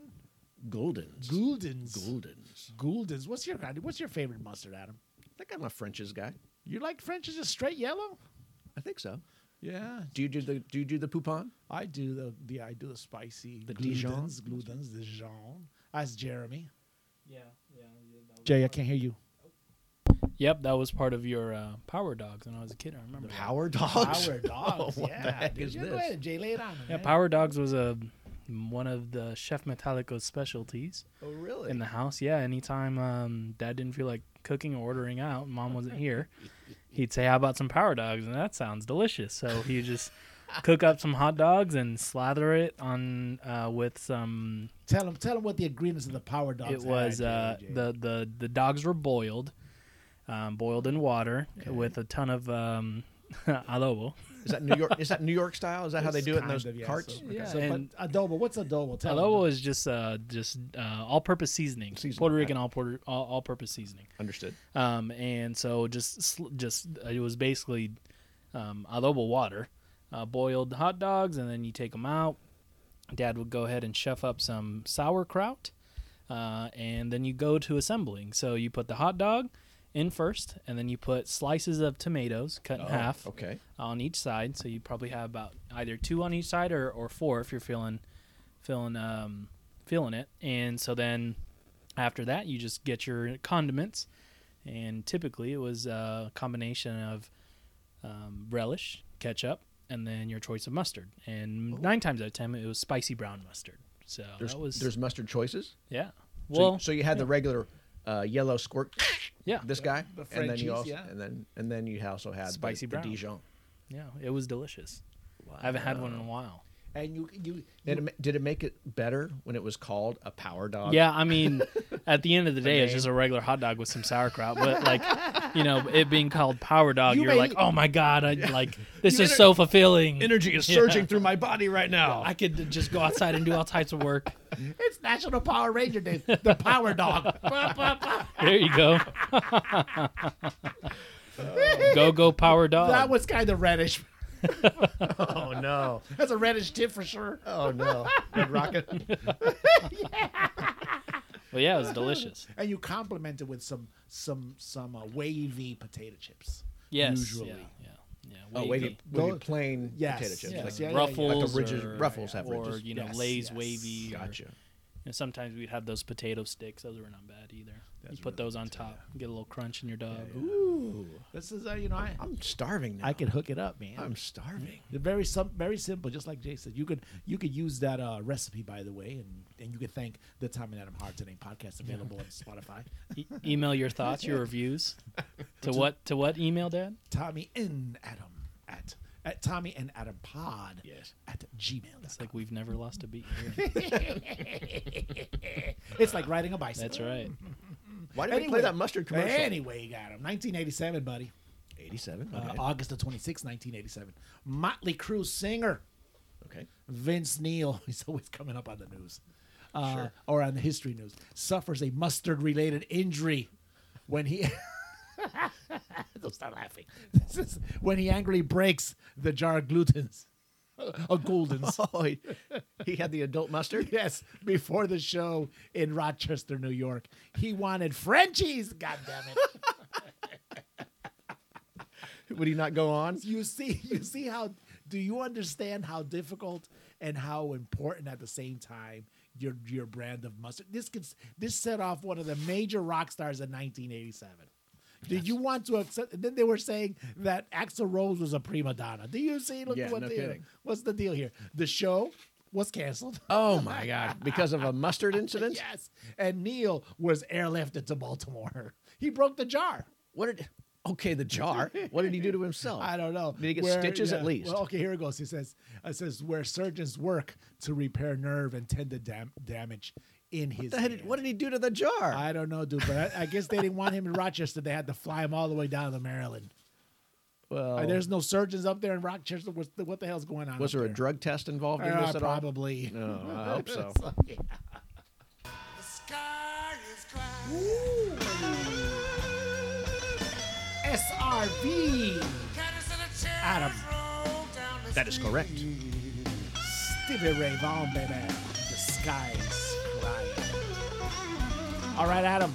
Yes, August of 27, 1990. Jay, you know who Stevie Ray Vaughan is? I've heard the name. This great blues guitarist. Yes, he was. Died in a helicopter crash. Oh, it's a shame. He's, and on this day is when it happened. 27 August of 1990, Stevie Ray Vaughan was killed when the helicopter he was flying in hit a man-made sky slope while trying to navigate through a dense fog. Kobe. What's a sky slope? I don't know. Man-made sky That's what it slope? says here, yeah. Maybe a landfill of some sort. Jay, you're in the house. Go ahead and Google that so we can go back to your old functions. Now, I remember this incident because I was in high school. And we had the morning announcements that came over the loudspeaker in high school. Right. And the guy that did the announcements had a little band of his own. And he was a big Stevie Ray Vaughan fan. And that was a big part of the announcements. He announced the death and the helicopter accident. And he played an entire Stevie Ray Vaughan song. And it just played its entirety at the end of the announcements. Wow. What? Yeah. Sky slope? Is that right? Sky slope Yeah. is what he said. Man-made, by the way. Man-made sky slope. So let's go to the sky slope first. Sky slope first, Jay. Oh. The hell is okay, so a dry ski slope or artificial sky slope is a ski slope that mimics the attributes of snow using materials that are stable at room temperature to enable people to ski, snowboard, or snow tube in places where natural snow-covered slopes are inconvenient So it's or a fake unavailable. hill. Fake snow. Yeah, it's a fake bunny hill. And Okay. it was up in East Troy, Wisconsin. So yeah, absolutely. Wow. Wow, that's really nuts. I didn't know that. You know what, Adam? You just did what I did with Kiss. You just interjected yourself into history, buddy. It's so easy. All right, Adam. Pearl Jam, and fittingly, by the way, with Jeremy here. Oh, look at that. From the same album. Man, that's unplanned. I love this. Ooh, let me just play this song forever. I know. It's one of your songs. Oh, this is one of my top songs. Wait a minute. There's levels? Yeah, it's like 200 top ones. Oh. They fluctuate though. Does it have color-coded like thing? Like, this is a magenta song for me. It's a good car seat too. Even flow. Even flow? Yeah. That's right. You know all about that now. August the 26th, 1991, Adam. Okay. Pearl Jam's, all right. Pearl Jam released their debut album, 10. 10, that's right. The group's most commercially successful album, which has sold over, hold up a minute now, 13 million copies. Wow. That's Produced huge. 3 hits, Alive, the song we just heard right now, Even Flow, and the namesake of My Son. That's right. Did you name me after that? I think Not so. not necessarily, but you We're were in the inspired zone. by Yeah, that. Yeah, I like that. Yeah, I love that name. You know, I'm gonna tell you another. I think I God, tell you this. the song and me just don't. You know, Did I tell you that when I didn't come out the way. The troubled kid that was getting picked on. Did and I it was like, tell you though that Even Flow played when I put Monica in my car for the first time, and she wasn't an Even She Flow was in an Even Flow carrier? car seat. Did I tell you that? I think you did bring that up. So yeah. That's pretty neat. You're really connected to Pearl Jam. I think In a ways, in a ways, Pearl in a Jam ways. has supplanted Kiss as your number 1 band. No, that's not gonna happen. Oh. That's where I thought we were going with it. Oh my God! That's one of my favorite stories that I've ever gotten. I like the one where How you were just a Pearl Jam man. I like how what's his name peed on you at the. Scott Weiland. Scott Weiland peed on you at the cotillion. Oh, what do we have here, Adam? Hold on, let it play. Let it play.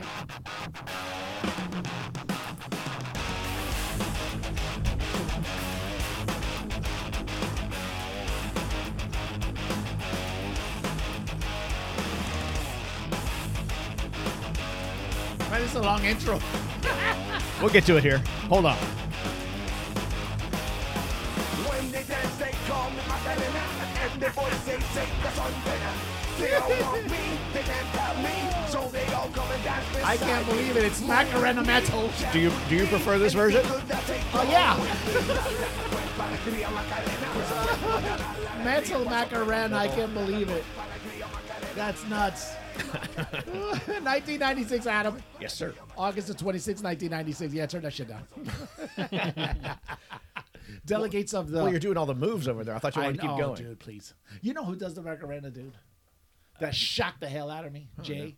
Who? Carlos did. Carlos, your uncle.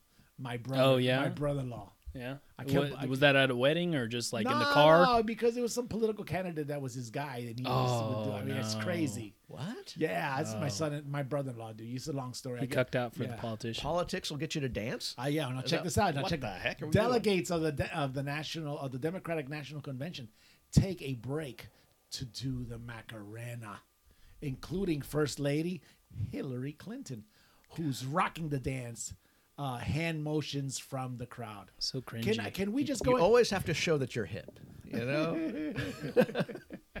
I'm in touch. She also carries hot sauce in her bag. Oh my! Oh God. Never brought that up until she went to the Breakfast Club. Wait a minute! Hold up! What? She has a bag. Oh my God.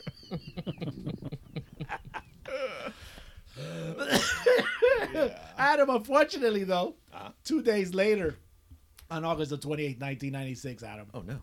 Isaac Hayes, buddy.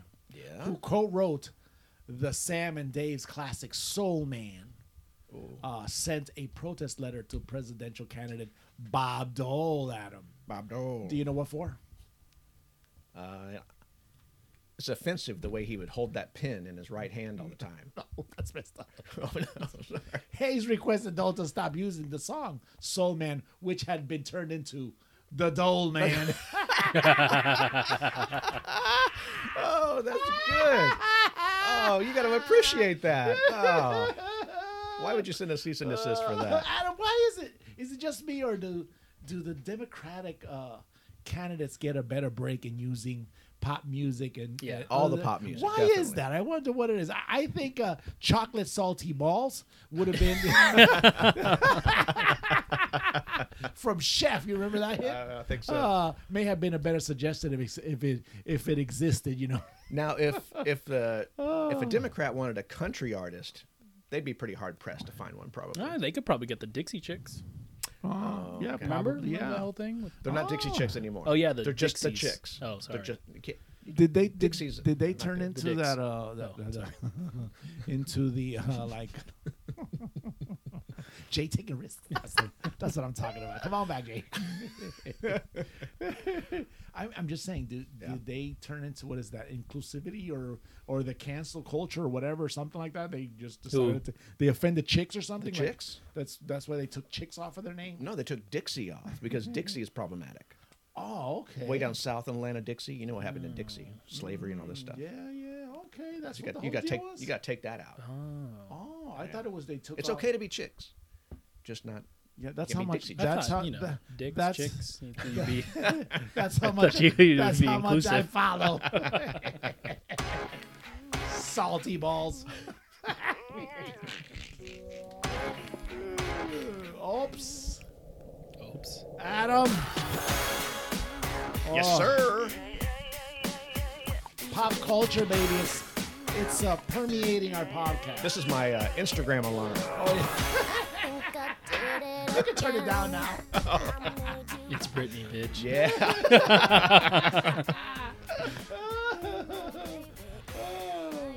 Anyway, yeah. Oh, there's another post. Hold on, let me go look. 1997. Adam, Britney Spears and Madonna. Oh, I know Guess what they did here? I know man? exactly what they did. shared a big, fat, juicy, Lip wet lock. kiss during the opening of their performance in the MTV Music Awards. And then the music that came on was this one.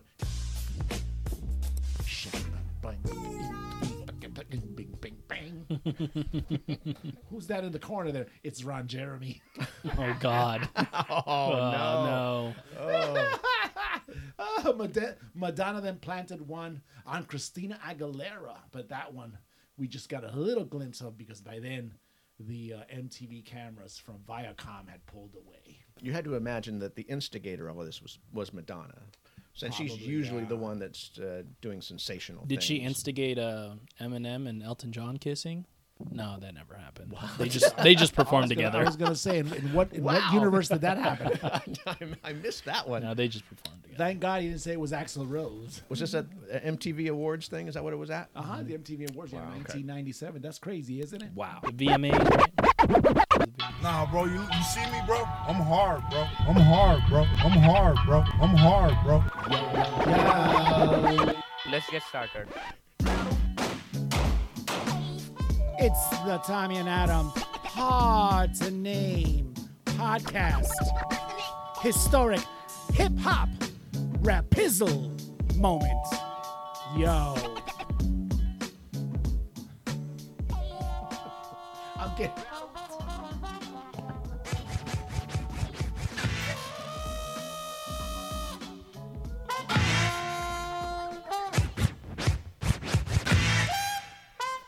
I don't know where the intro ended and the song began. What? I have no idea what happened. Why didn't you listen to it, damn it? It just meshed together so well. There you go, right there. Back to Cali. I don't think so. That's LL Cool J, man. Cali. Cali. LL. I don't think Ladies so. love. The ladies love Cool J, baby. That's right. That's right. Going back to Cali, Adam. Rap star. Check this out. This is the hip hop rapizzle. Okay. Historic moment. Okay, or is it historic hip hop rapizzle? One of the two. 2012, Adam.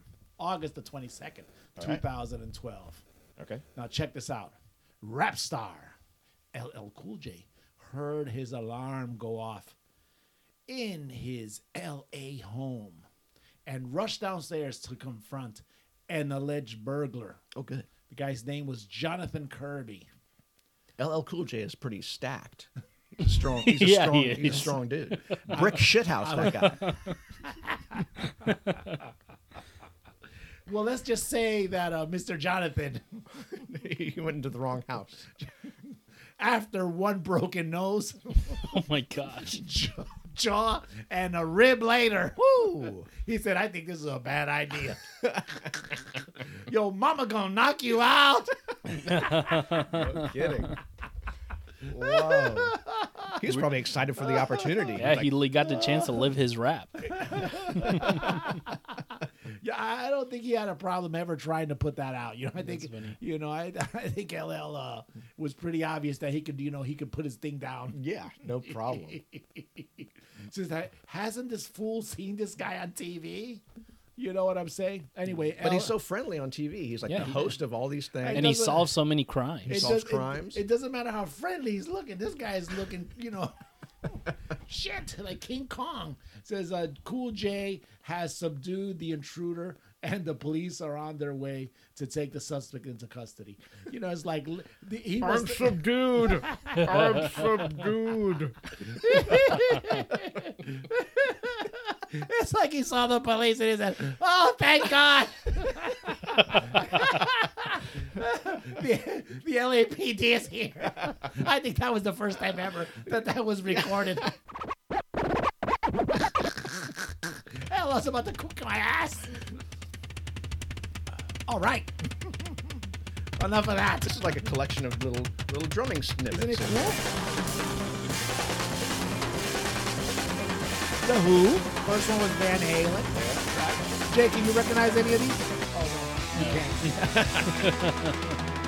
oh, right there. Neil Peart, of course. Adam, that's pretty awesome.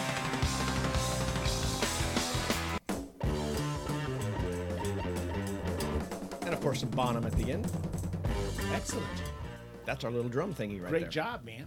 We're just talking about a drummer that had passed away, Charlie Watts. Charlie Watts. This is a good deal here for him, you know, as he rolls himself up to drum heaven. Drummer's That's right. Beatmaster Bocephus is probably smiling upon him right now. I wonder how he's doing. I don't know. I haven't heard from Beatmaster Bocephus in a while. With Jay back in the studio, I was afraid that Beatmaster might come in, but we'll leave that later. Celebrity net worth Oh, of Ringo Starr as the world's richest drummer what? was estimated Oh, we're estimating. in 2012, Adam, to Okay. be at $300 million. That's it? That's it. That's Phil- it. That's a lot. Yep. It is a lot. It is a lot. But his bandmate, Yeah, well, he's this Paul guy's McCartney, is a billionaire. The other living Beatle. Phil Collins was ranked second, Okay. $250 million. Now, this is 2012. I'm sure this has been updated. Oh, wow. Former Nirvana drummer Dave Grohl, Oh yeah, I'm sure he's at the top of the list. $225 million. He was third.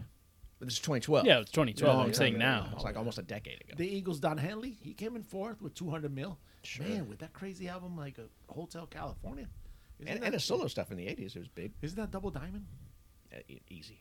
I ain't no telling And how the many. and the greatest hits. Yeah, I ain't no telling how much of that he got cut towards him though. And Metallica's Lars Ulrich followed him with $175 million. That one's more shocking. That one's more shocking. I think Lars also makes big money painting.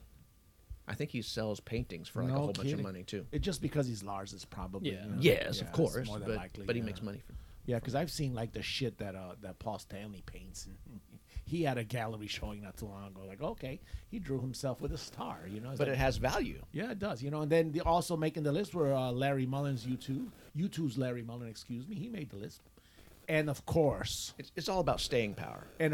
without a money marking next to him is the Rolling Stones. Charlie Watts was also on the top 10. So.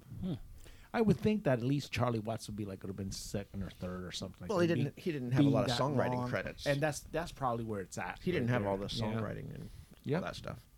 Yeah, so I don't know. You know, Adam. Sometimes I'm thinking, especially with Jay back, I wonder what this podcast net worth is worth. Or are we going to branch out to other podcast things? Someday we'll. I could do a cryptocurrency podcast. No, please no. No. Let's go right into. No, we can't do that. I'm Hey, sure you know, we're still in the red, not in the black. Did you know that Adam got into investing, Jeremy? Did you know Oh, that? yeah? Cryptocurrency. Did you buy any cummies? Say what? Oh no. You didn't buy no cummies? Damn. I was thinking about it. No. We There's can't. so many porn tokens. There's many porn tokens.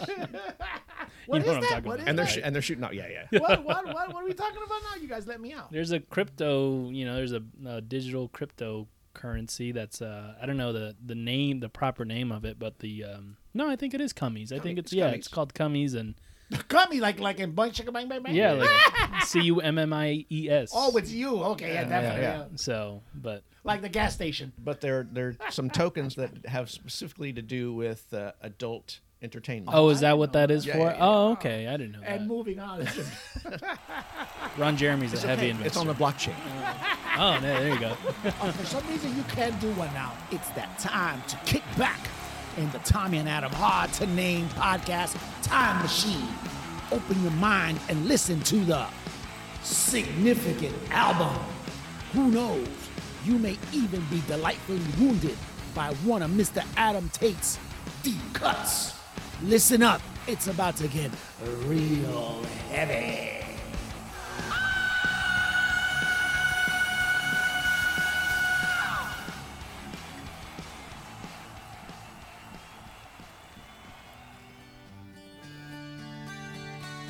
Yeah, Adam.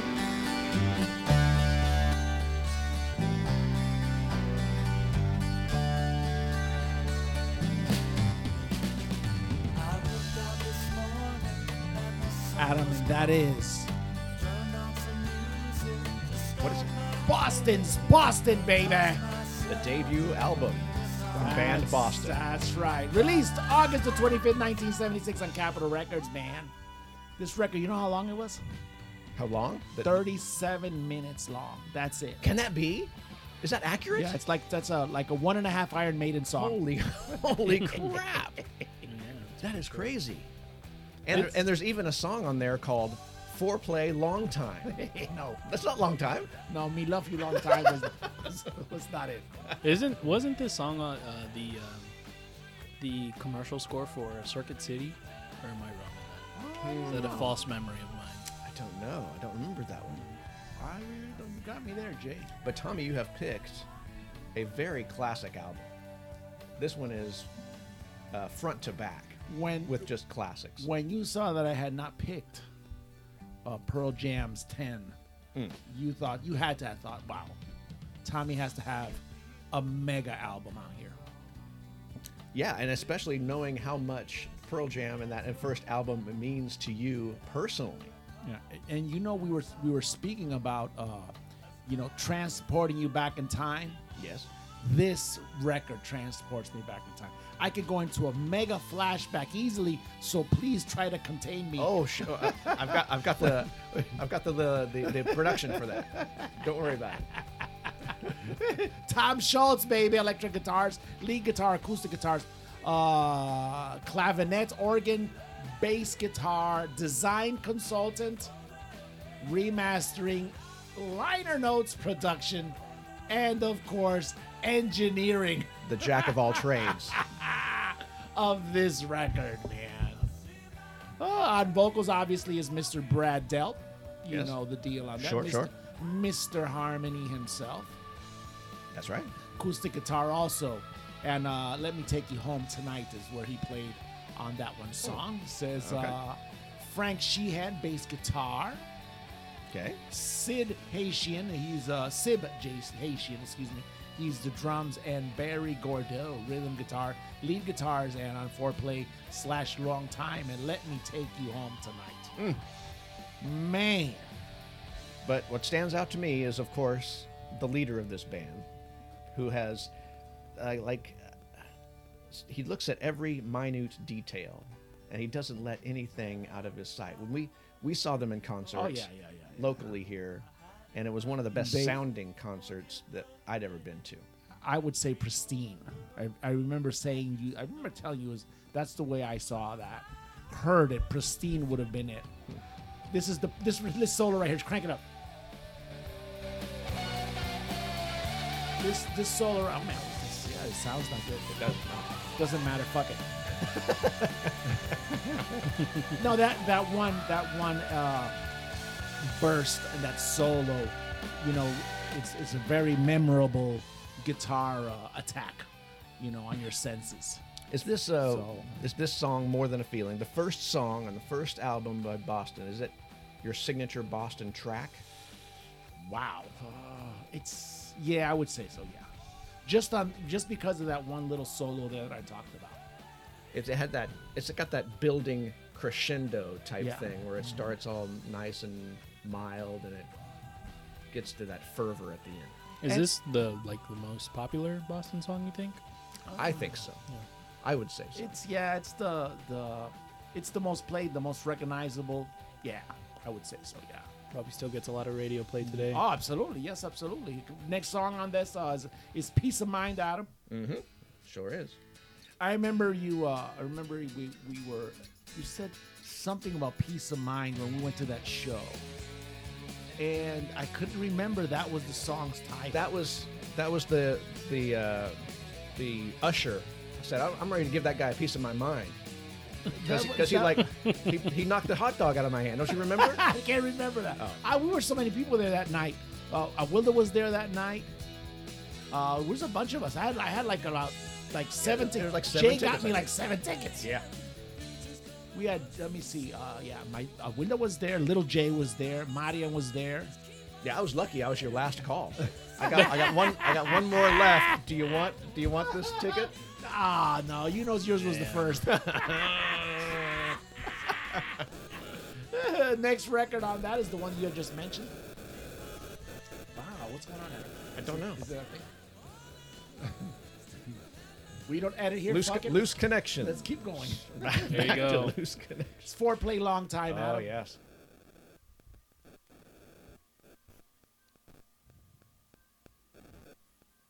Yeah, I don't know what's going on. It doesn't matter. So anyway, this album was the brainchild of Tom Scholz, obviously. Of course. He was working on a design team in Polaroid when he started the project in the early 70s. He had been involved also in the Boston music scene, Adam. Trying just to get some footing. Oh, in he's there. from Boston. Yes, that's right. Yes. Oh, really? Yes, he was. I didn't make that connection. Now, this is something that's very, very, very cool here on this. Just so you'll know,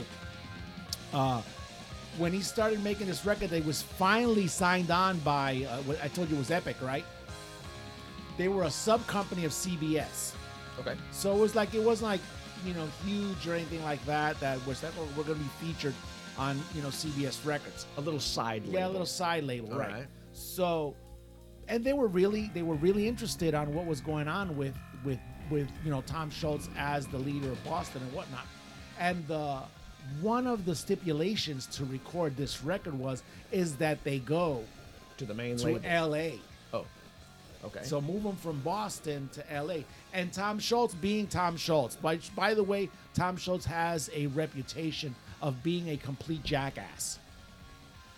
Well, as most perfectionists do. Because I remember the Mighty Favaz, a DJ out in St. Louis in the Real Rock Radio KC95 DJ.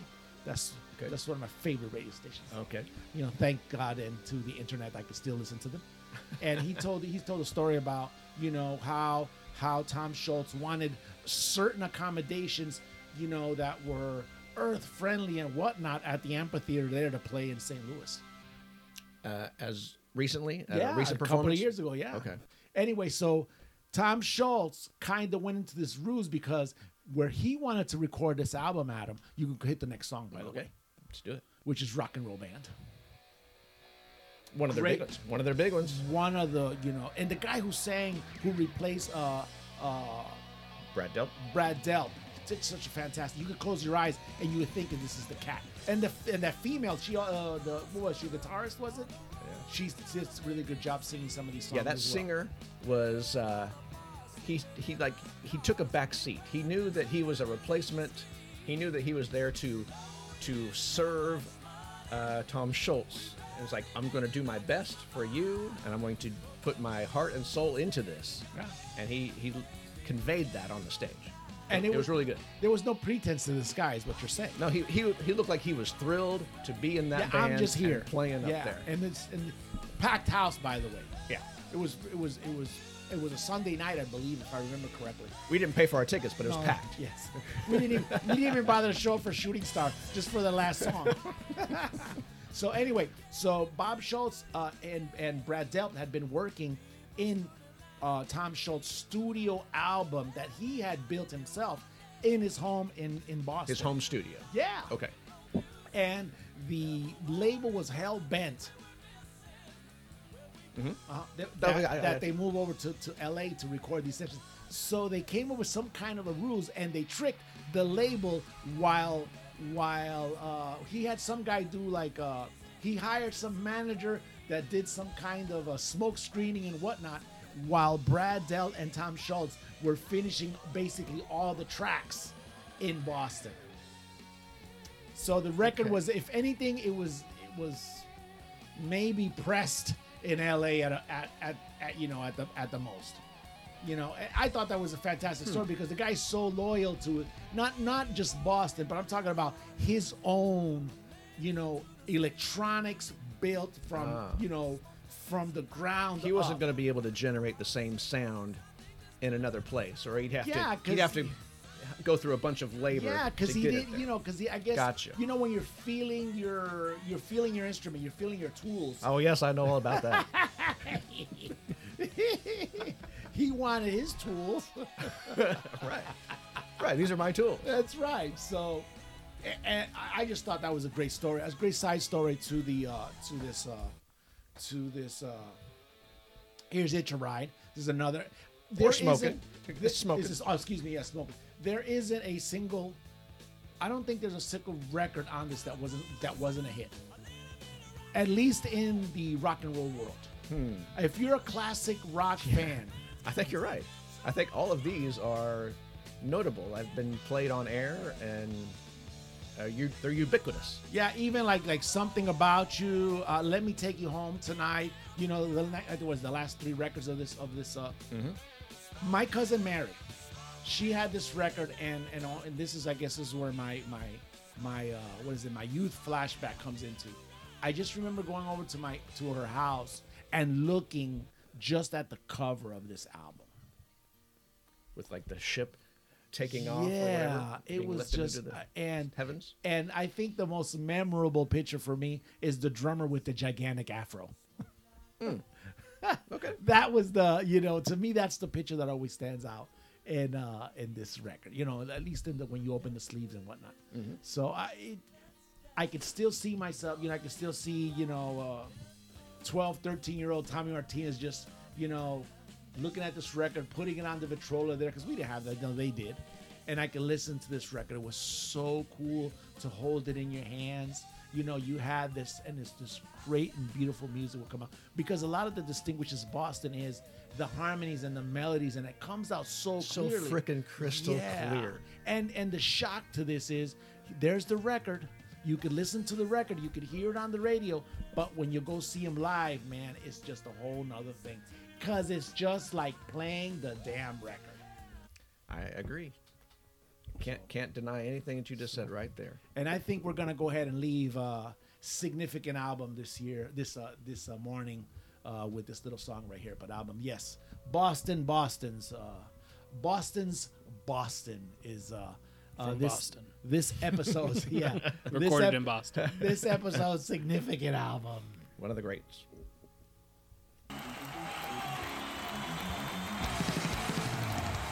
Significant album.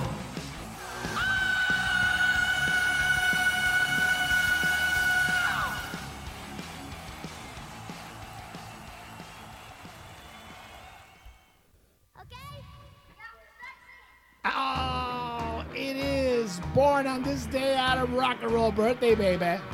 Oh, yeah. And happy birthday to this guy right here, Mr. Gene Simmons of Kiss. The God of Thunder. Born August the 25th, 1949, Adam. Wow. He is 72 years old, man, this week. That's incredible. He doesn't look 72. I know he's got the money to not look 72, but it doesn't look like he's 72.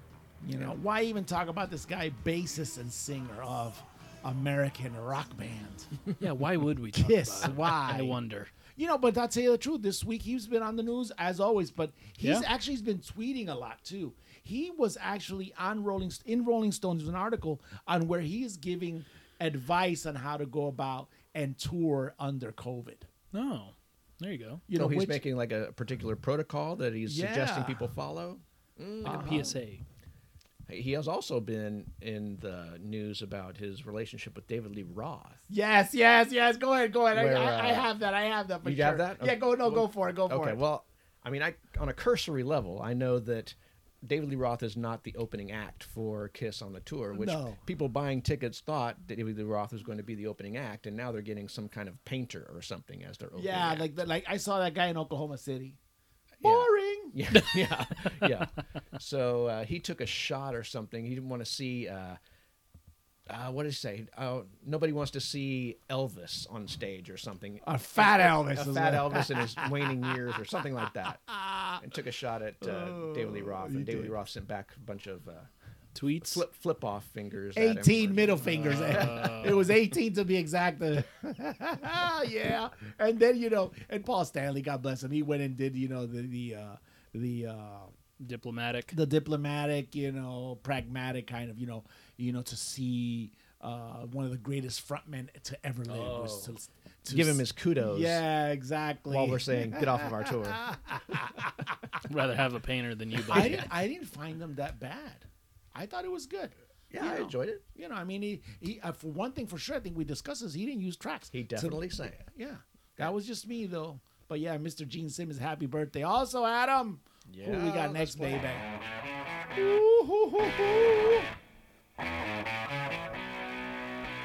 Oh, Mr. Alex Lifeson, happy birthday. Born August the 27th, Adam. One of the greatest sense of humor in rock, too. 1953, 68 years old, man. Everybody's getting old, man. And by the way, if you look, Adam, to your right, you could see me sitting right next to him. More bragging. In his recliner and stage left, if I don't. How did we make it over there? This was in North Carolina. Oh, okay. Yeah. So, yeah, Adam, other mentions, man. Keith Moons, he would have... he was born on August the 23rd, 1946. If he was alive, man, he would have been 75 today. Okay. Vivian Campbell, Adam. Sure. Dio. Wow. That's right. This is a popular day. Damn right. Replaced Steve Clark in Def Leppard. A date for rockers. Yeah, and he also was part of Whitesnake. Wasn't in part of the original recordings though, but showed up for the video as well, just like Jason Newsted did. Yeah, might as well. Sure. With all the rest of the good-looking guys, Rudy Sarzo, Vernon Reid. You know who Vernon Reid is? Living Color guitarist. That's right. Sure. That's right. He's 50. He's 63 today. Okay. And one of my favorites, and probably one of Jeremy's favorite too. The second part, the 50% of Tenacious D. Oh, Jack Black? Mr. Jack Black. Oh, Jack He's Black. 51 today. He's not my man. favorite. I like the other guy. You like Cal Gass? No, for real. He's funny. I'm kidding. He's funny. I like him too, you know. I referenced Jack Black a little bit at work the other day. You did? What did they tell you? No, it was just They said, get the hell out of here. No, me and the guy I was riding with, I don't remember how it got brought up, but he started singing the Encarnacion, and then I finished and I said, "Doo-doo-doo-doo." So, I don't know, it was just kind of like a funny moment. Keep it light. One of the greatest movies Bonding. ever. Exactly. Nacho Libre. I don't know I why. know. I don't know why Nacho Libre isn't up there like with the School of Rock, even though it's. And I think what it is, I don't think the American Cultural appropriation. Yeah, I think that's what it is. I don't Dad. think the American public did not embrace or did not They didn't understand how big and huge fake professional wrestling is in Mexico. I think that's what it is. I bet if it had some sort of WWE twist to it, it would be different. But I think you're probably right. At least in the South, yeah, it would have been a little bit more popular. Yeah. Also, Adam, special mention. Okay. Miss Shania Twain. Oh, Shania Twain. She's 56 though, man. She's like Milfy status right now.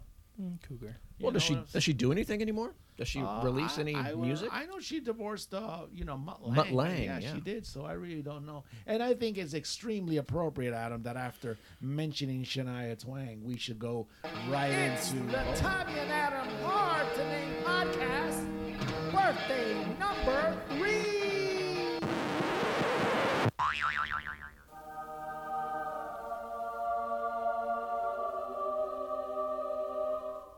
Adam. Yeah. These are my favorite. It is time. What are you? Our favorite is that's our favorite too, Dave. Wow, it loaded up quick today, Tommy. And we haven't really even hit the How the hell do you follow? How do you find these people? There's a staff. Oh, that's right. If you were a more hands-on executive producer, you would know these things. You know how that vaccine forgot. was made so quickly? Yeah. It's a big research I staff. got it. We got the same kind of staff here. Adam. Yes. Adam, can you? Can I? Since the Can you do? can you do the honors? Okay. Of this, since everything just went really fast. We went from the intro. She shot into my She's like into my device right here. Yes. Oh my God! I just got mine too. It just came up. Okay. This is Boing, yoing, yoing. This is Michaela Demater. Demater. I'm gonna have to spell this. Demate. Go ahead and spell Dematier? that for us. Maybe. Spell Could be. that for our listeners. All right. Adam.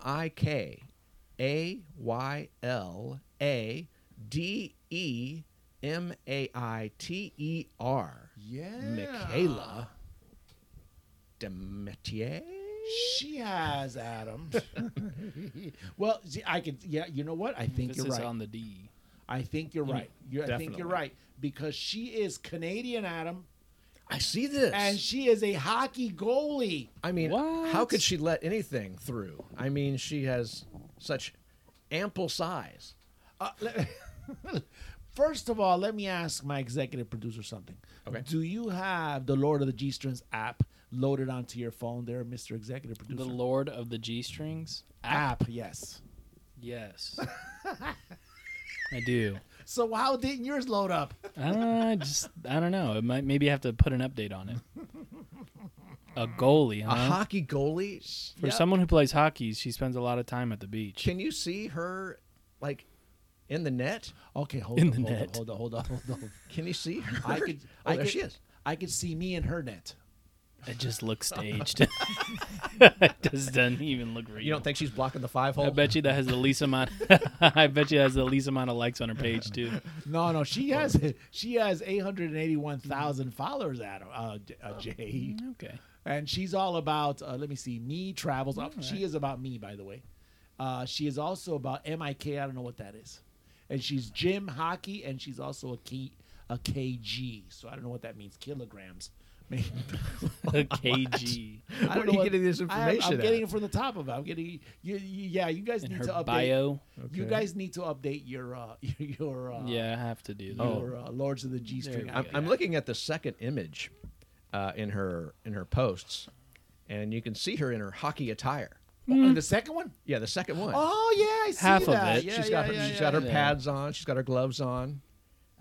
She's not wearing like the hockey sweater, however, or the helmet, but she's Adam? looking very fetching. I just saw this. I just saw this picture, and all of a sudden I'm interested in hockey. Let me see. Jay says she doesn't have a lot of likes. Let me see how many this. No, I didn't say that. It has 137,000 likes. But look at that. Look at this one compared to the one before. Yeah, It's about let's- half. Let's look, Exactly. Let's look at the You're one. right. She just put this one only 2 hours ago. No. 2 hours ago has 46,632 likes. No, not. I was referencing. She has a picture in there where she's in the full hockey attire minus the mask. Yes. Okay, let me see that one. And that one has, Oh. I think, like 54,000 me compared see. to Where's the that one? I other can't hockey see suit that one. True. Okay, You so get what where I'm are we saying. at? Okay, There we good, go. because the first one she put up, and her caption is "Somewhere today is someone's birthday." Hockey And- goalie turned IG model. What a wild string of events. Wow. Just like That's so she's inspiring. She's showing her journey. Yes, of course. She was just down in the crease, Mm-hmm. you know? Yes. Mhm. Blocking, Yeah, blocking yeah, everything. Good thing they wear a mask, girls. She'd be like a dog face hockey player. Oh, God. No kidding. Dog face. Well, I mean, there'd be some definite damage. So yeah, let's go, Adam. Go ahead and pick one. Oh, crap. Go ahead and pick one okay. and direct me. I will. I wonder if we have any reels. Okay, let's go. Oh, we do. there. Let's go to the first reel. Let's go to the reels. Okay, she's wearing a black top. Jeremy, and a little black. Jeremy, string we bottom. just discovered IG Reels not too long ago because we're not that savvy. No, that's cool. You're ahead of me. I'm not even on IG. I have the other app, but that one doesn't have reels. You got the TikTokers? No, the other one. What was it? I forgot what it was called. gstringfinders.gov or something. Lord of the Lord G-strings. of the G-strings. Oh, sorry. Yeah, I have that one tucked away. Oh, look at that ample. Yeah, ample no, size she there. is. So which one of these reels? She has padding. It's probably like 10 down or so. 10 down, okay. She's got a black top on and a small. What's it say? Black. I think it's backward. Baby. Oh, okay. Baby back. Oh, I saw that reel. Baby Okay. back. Yep. It says, baby back. okay. Now look at the caption, Adam. Oh, what's it say? You hit gold here, buddy. Oh, good. Scientists are asking me to cool it down. Unfortunately, the climate cannot endure the level of heat. Oh, wow. So she is, not only is she a hockey I'm missing professional, I'm missing an IG Gosilo. model, but she is also a climate change advocate of some sort. Yeah. That's good. She's well-rounded. She's She's well-rounded. definitely- That's what I'm talking She's about, Jay. I definitely- agree with that. She's well-rounded in all Definitely aspects. In all aspects of life. Definitely aspect. I think this one will also be a Gosilo highlight pretty soon. Well, good for her. Happy birthday to Michaela. Oh, look at the next one down. My birthday. The next one down. Birthday girl. Oh, Okay, oh, let's wow. see. Only turning 21 for the free drinks. Is that accurate? I don't think she's 21. That's probably a lie.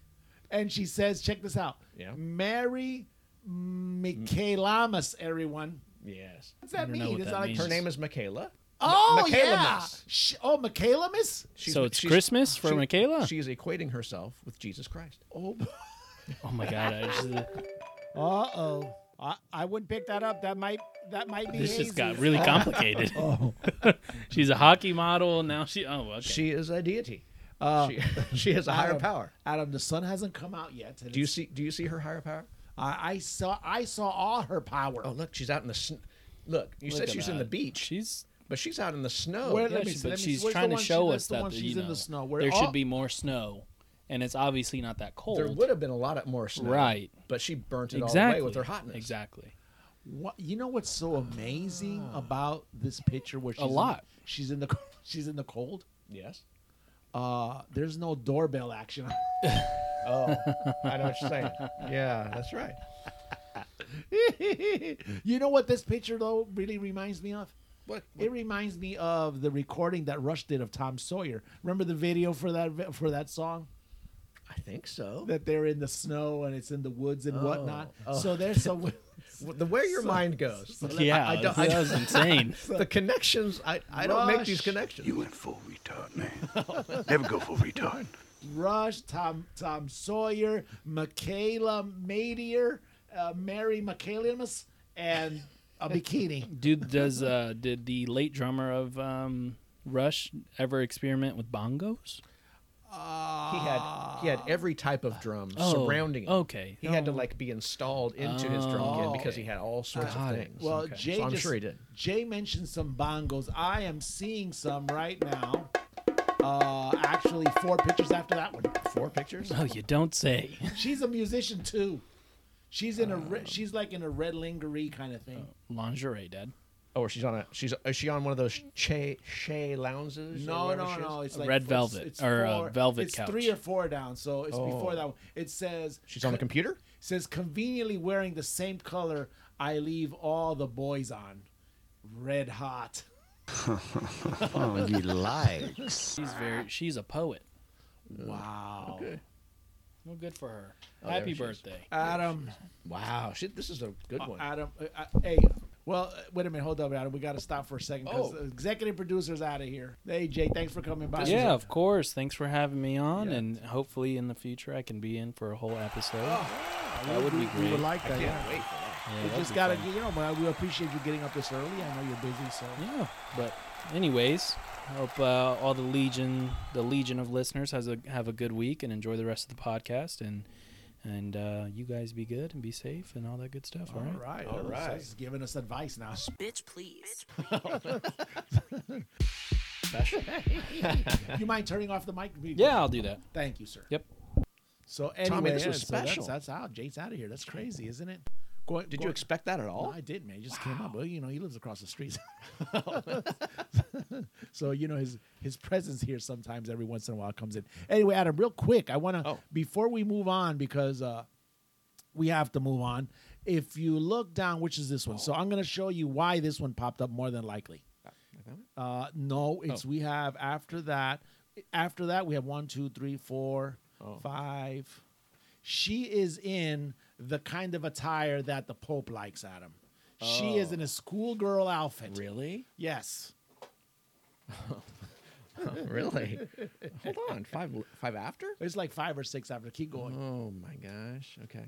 It's nothing like the Brazilian girl that the Pope double tapped. But that he really, you wanted to show his appreciation. it's nothing like that. But on the top level, I would say it's more than that. All right. I'm gonna have to go back to my grid. Okay, I'm gonna show you right now. So it's gonna be 1, 2. Oh, I see it, I see it. Did you see it? Yes. What a shame that there's no reels in that. No. I'm sure, Adam. I'm sure that the Pope. Halloween for this one. This was her Halloween outfit. That's Tommy. what it was. Yes. Adam. That's how we're, there was no butts involved in this one. There was 1 or 2 butts. I think she was highlighting more her upstairs. Oh, Adam, jeez. Wow. Was that Agent X3 that brought that one to us? Actually, here's the strange part about this, and I wanted to tell you this. If you notice, Agent X3's music did not come on. Oh. So, but this week I did receive a special message that didn't have any kind of identification other than the handle. So I have to share that once we come off of the podcast session. It was maybe a listener's contributing, and I thought that maybe this is a start. But somebody who didn't want any credit at all, just wanted to give the evidently gift not, but- of Michaela to because everybody. I know for a fact Agent X3. I actually met with him last week. Really? Yeah, in a secret location down in Dallas. Okay. And we spoke a little bit. And Agent X3 has been concentrating a lot on darker skin, cinnamony. Oh. More. But this one is more of the north. This one was a little This bit was more in the- northern one, so Yeah. it was refreshing. I'm glad that hockey, the Lord of the G Strings went with the recommendation of one of our listeners, and I really appreciate it. This was a little refreshing. I'm gonna let the listeners go ahead and what was this again? It was Michaela. What was it, Adam? I forgot. Michaela They can rewind it and Yeah. and play it again. DeMattier. Yeah, but Agent X3, he did tell me he's promising great things. I did see some samples that he was on a secret mission again this week, and he was sending me some samples that that I needed to review. He said these may or may not pop up. Were they acquired firsthand? Yeah, the hand is correctly, yes.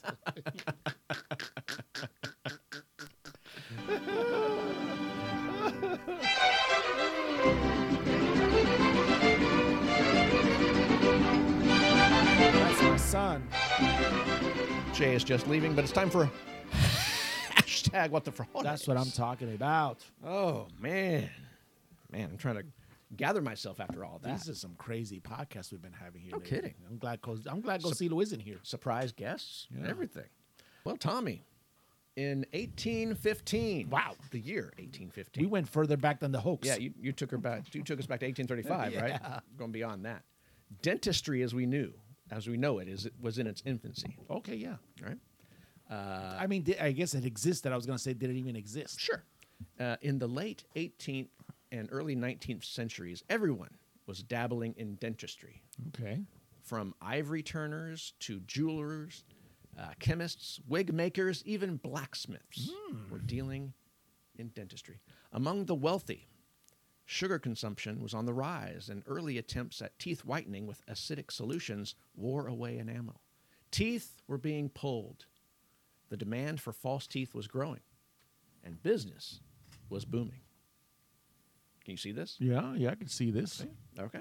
And so, human teeth set in a denture were even more desirable. But the number of live donors was finite. Not everybody who was alive wanted to give up their teeth for a rich guy to get a set of dentures. So it wasn't like plasma. No. And grave robbers could offer only limited supplies. Oh, wow. But what happened was the Battle of Waterloo.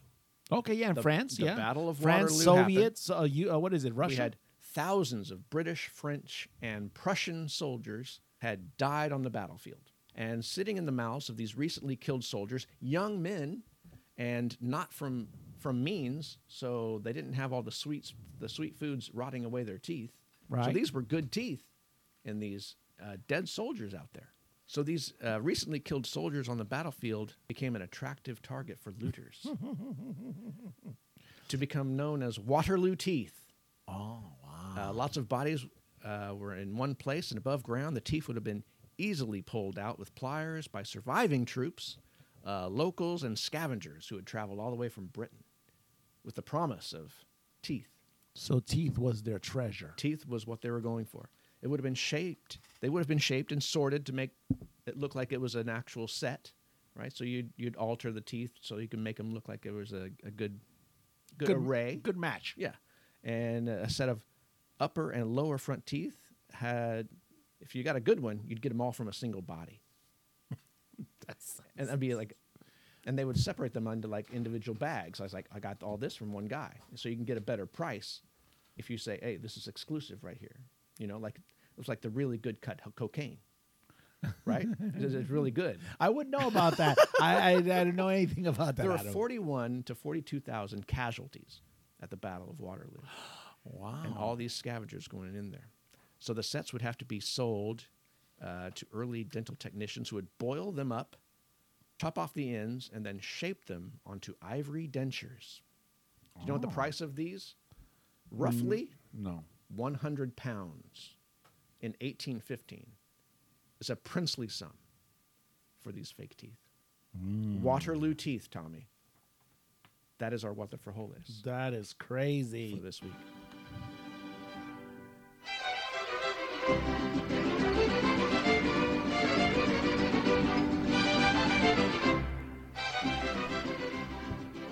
Adam, again, I'll keep probably saying this until the end of the year. I'm so glad you're back. You've put some class back into this podcast. Is that what you call that?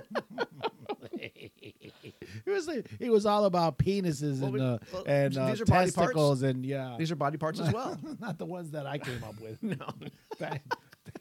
Thank heavens. All right, one of my favorite segments. Oh boy, it's the Tommy and Adam Hard to Name podcast. Sound of the week. Well, Tommy, new music is coming out. As always. We always highlight a few things here. Thank you. From Iron Maiden. They have released another song from their upcoming album called Stratego.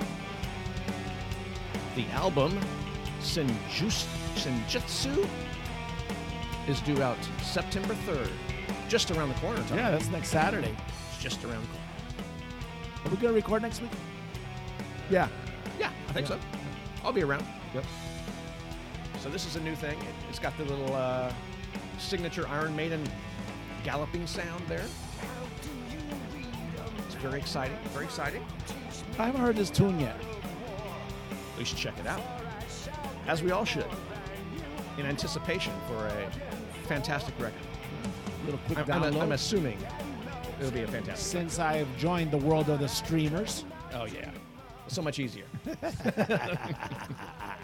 And we also have other new music, and this is more focused on me and things that I like. But a guy that we saw recently, Joe Bonamassa. Oh. Very prolific, this guy. It seems like every year he puts out a full album. You always told me that when we went to a show a couple of years ago. Yes. He has a new album called Time Clocks. It'll be out October 29th. Oh, yeah, Joe Bonamassa for sure. Check it out.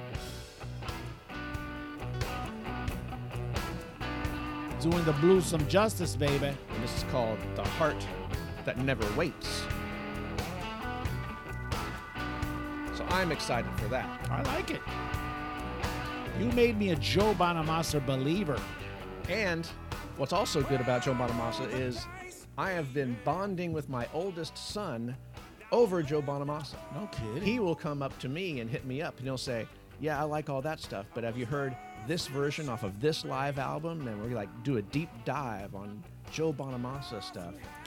And he's really been turned on to this Joe Bonamassa. A tandem Tate bonding. A TTB. There's not a lot of Tate bonding. So this is very special. You're amazing me again. You're opening up in this podcast, Adam. You're revealing too much of yourself. Oh. I haven't seen any kind of bonding with your children other than them ignoring the hell out of you. But I am excited for that Joe Bonamassa album coming out. I must visit you soon. I must drop in unannounced. Okay, I'm going to play a little collection of sound. Okay. And this I'm always up for that. You probably won't be able, unless you know what's going on and you know the trend, you probably won't know. But this is just the sound of a new trending thing that's happening in social media.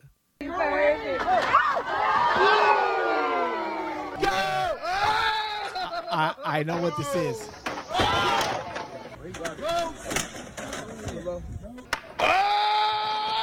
I know what this is, Adam. These are the Hood Olympics. Yes, the Milk Crate Challenge. And it has people trying to stack a tower of milk crates, maybe 7 high in the middle, and stepping down all the way, and you're supposed to walk up and down the other side. I've seen and that. People are busting their ass I on have this thing. seen that. I actually was coming back from Dallas last week, and we stopped to get something to eat, and my friend Mike was the first one who sent me that, and I'm like, this is crazy. And next thing you know, I kind of started keep looking at my messages through my WhatsApp and all that, and all my friends were forwarding this to me. I was like, oh my God, this is what the hell? I've only been gone for 2 days. But it's like one of those TikTok things. Just takes fire, and like, okay, everybody wants to try the Milk Crate Challenge now. Wow, was it TikTok? Oh, I thought okay, I didn't know it was it mostly TikTok is what I saw. Wow. So yeah, that's that. That is...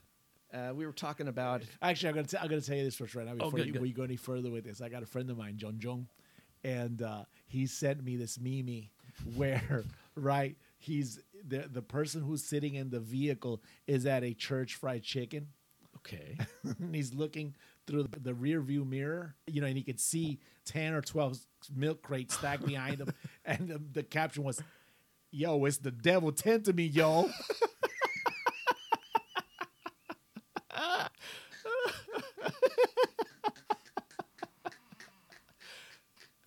That's so fucked up. I was wondering what the source of. Where do you find all these milk crates? I have no idea. All of a sudden, there's hundreds of milk crates. Evidently, for some reason, Church Fried Chicken was featured in this meme. Wow. That's so fucked up. I said, I wrote him back and said, "Dude, this is racist." I think it's recently been banned on TikTok though, because everybody's busting their legs and ribs and everything crashing down. But we were talking earlier about everything is bad in the world. We got the COVID thing, we got the Afghanistan thing. At least we do have heroes still at home. Okay. We have a guy who is trying to set a world record. Okay, listen. I'm just going to play this. It's about a minute. Good evening. My name is Eric Badlands Booker. I'm a competitive eater from Selden, New York, United States, and I'm about to attempt a Guinness World Record. The fastest time to drink 2 liters of soda. My benchmark is 30 seconds. Do you think he could do that in 30 seconds? I'm going to do this in 5, 4, 3, 2, 1. All right. A musical interlude while he's drinking. Wow. He's drinking it down. Is he part of the Wu-Tang? Dollar bill, yo? Hold on. Just be getting close. Yes, that's what I'm talking about. That was delicious.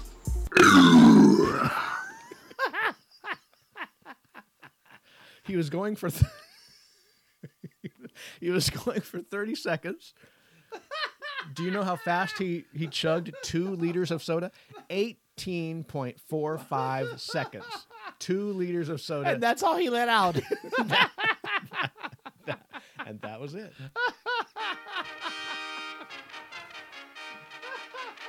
At least we changed the exit to the topic. It's the Tommy and Adam Hard to Name podcast. Sound of the week. Adam, I think we're gonna have to go with some good times, bad times. I have a motherfucking. Oh, you do? Yeah. If not, we'll go up till noon here, and I think and I still got some rock projects to go through. Oh shit! Are you sure? I'm positive. Yeah. Oh, okay. Oh shit. Oh, it's time to get the hell out Good of here, times, dude. bad times.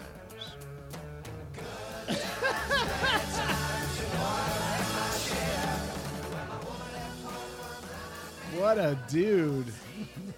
Actually, I was waiting for him to actually fart. I was just like, when he farted, he squirted out some soda or something. See? Got to throw a curveball every once in a while. Yeah, you did really good on that one. I got some bad times, man. Oh, you do? Okay. I do. Okay. And it's not, I think you would give it some other name, but it's like, this is the headliner. This is Bad Times, Adam. Okay. It's, Nevermind, okay? The album. Oh, Nirvana. Right, Nirvana. Right. Yeah, Yes.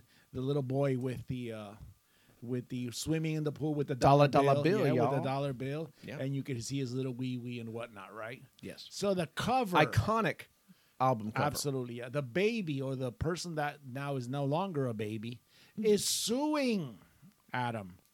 Suing me? Claiming not you, the Nirvana camp for claiming that album is child pornography. That's some bad times.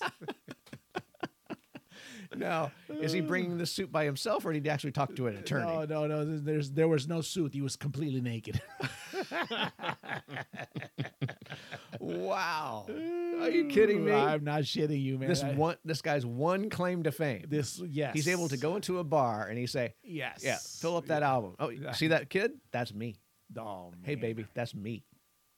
It says court documents allege that the band knowingly produced, possessed, and advertised commercial child pornography depicting Spencer, and they knowingly received a value in exchange for doing so.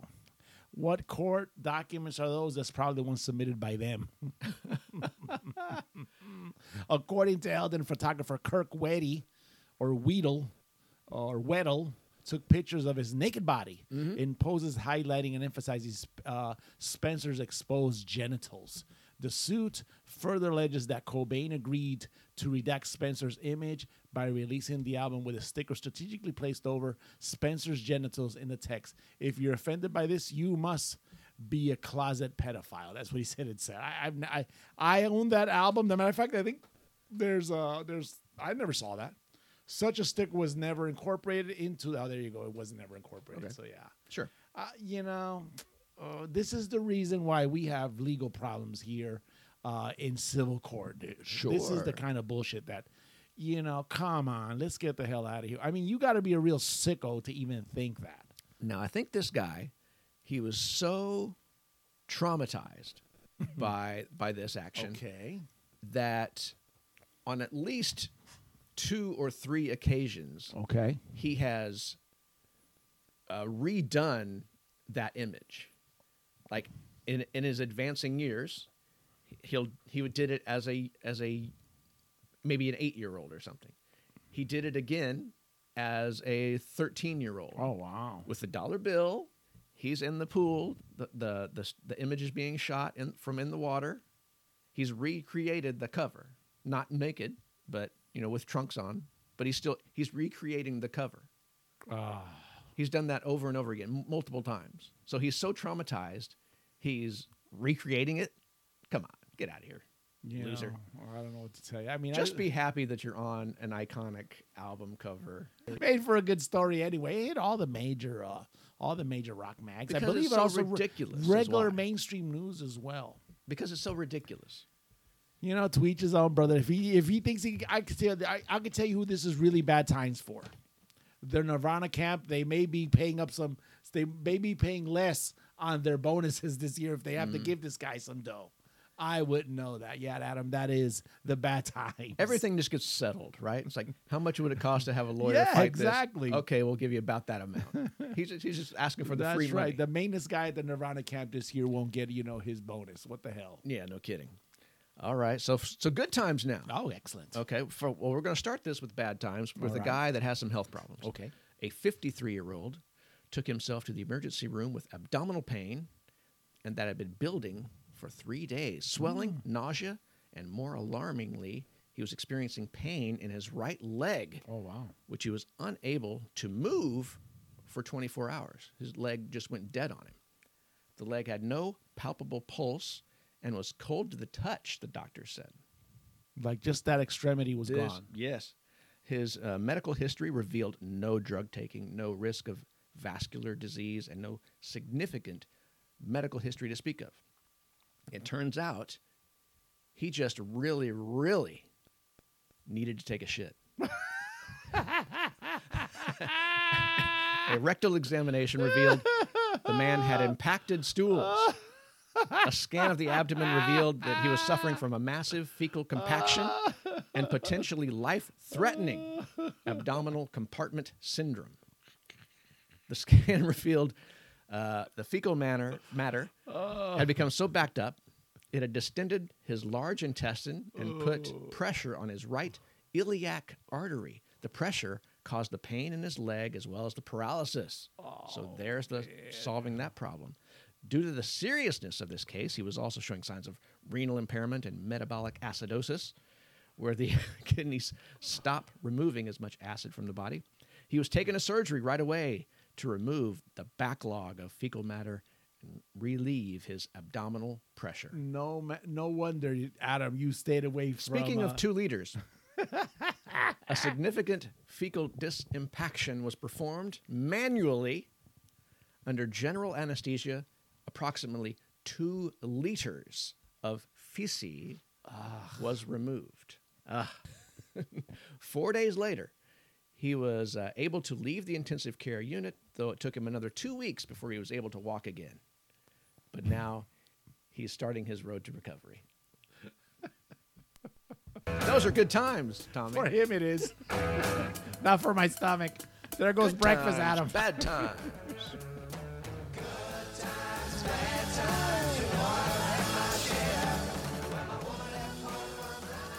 Adam, I'm just going to say that this is another successful disaster. This is a special episode with the return of Jay. Yeah. Actually sitting in, contributing. How long has it been? Oh, wow. Maybe I don't know. a year. I don't even know. No, I think December was the last. Was it? Just before he was going to move. So, yeah. And when we got to the 3rd birthday, he didn't haul ass. He stayed. Oh, yeah, well, I wonder why. Once the frijoles came around, he was out the door. It's like, I'm gone. Well, you got anything else, Tommy? But I have nothing else. I don't even want to look at the time marker right now. Oh, I'm sure it's good. The sun's out, dude. I'm sure it's only been like an hour and a half, hour 15. Sure. As always, we want to thank our legion of listeners, our fans, and whoever else subjects themselves to this podcast. We really appreciate it. Yes, we do. Keep in mind, life is not that serious. Again, search for the keywords, the Tommy and Adam Hard to Name Podcast. Listen to us on Spotify, Apple Podcast app, RSS Podcast, CastBox, and everywhere else this podcast is on demand and streaming. Yes, sir. Activate the notification icon to be notified when we are online, and tell a friend or an enemy. I'm Adam Tate. And I am Tommy Martinez. Today is August 28th, 2021, and you are listening to the Tommy and Adam Hard to Name Podcast. Remember to always play it often, play it loud, but play it. Yeah.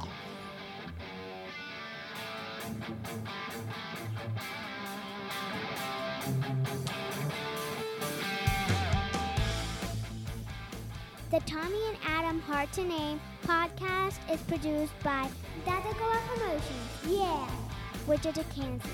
Datacola Promotion.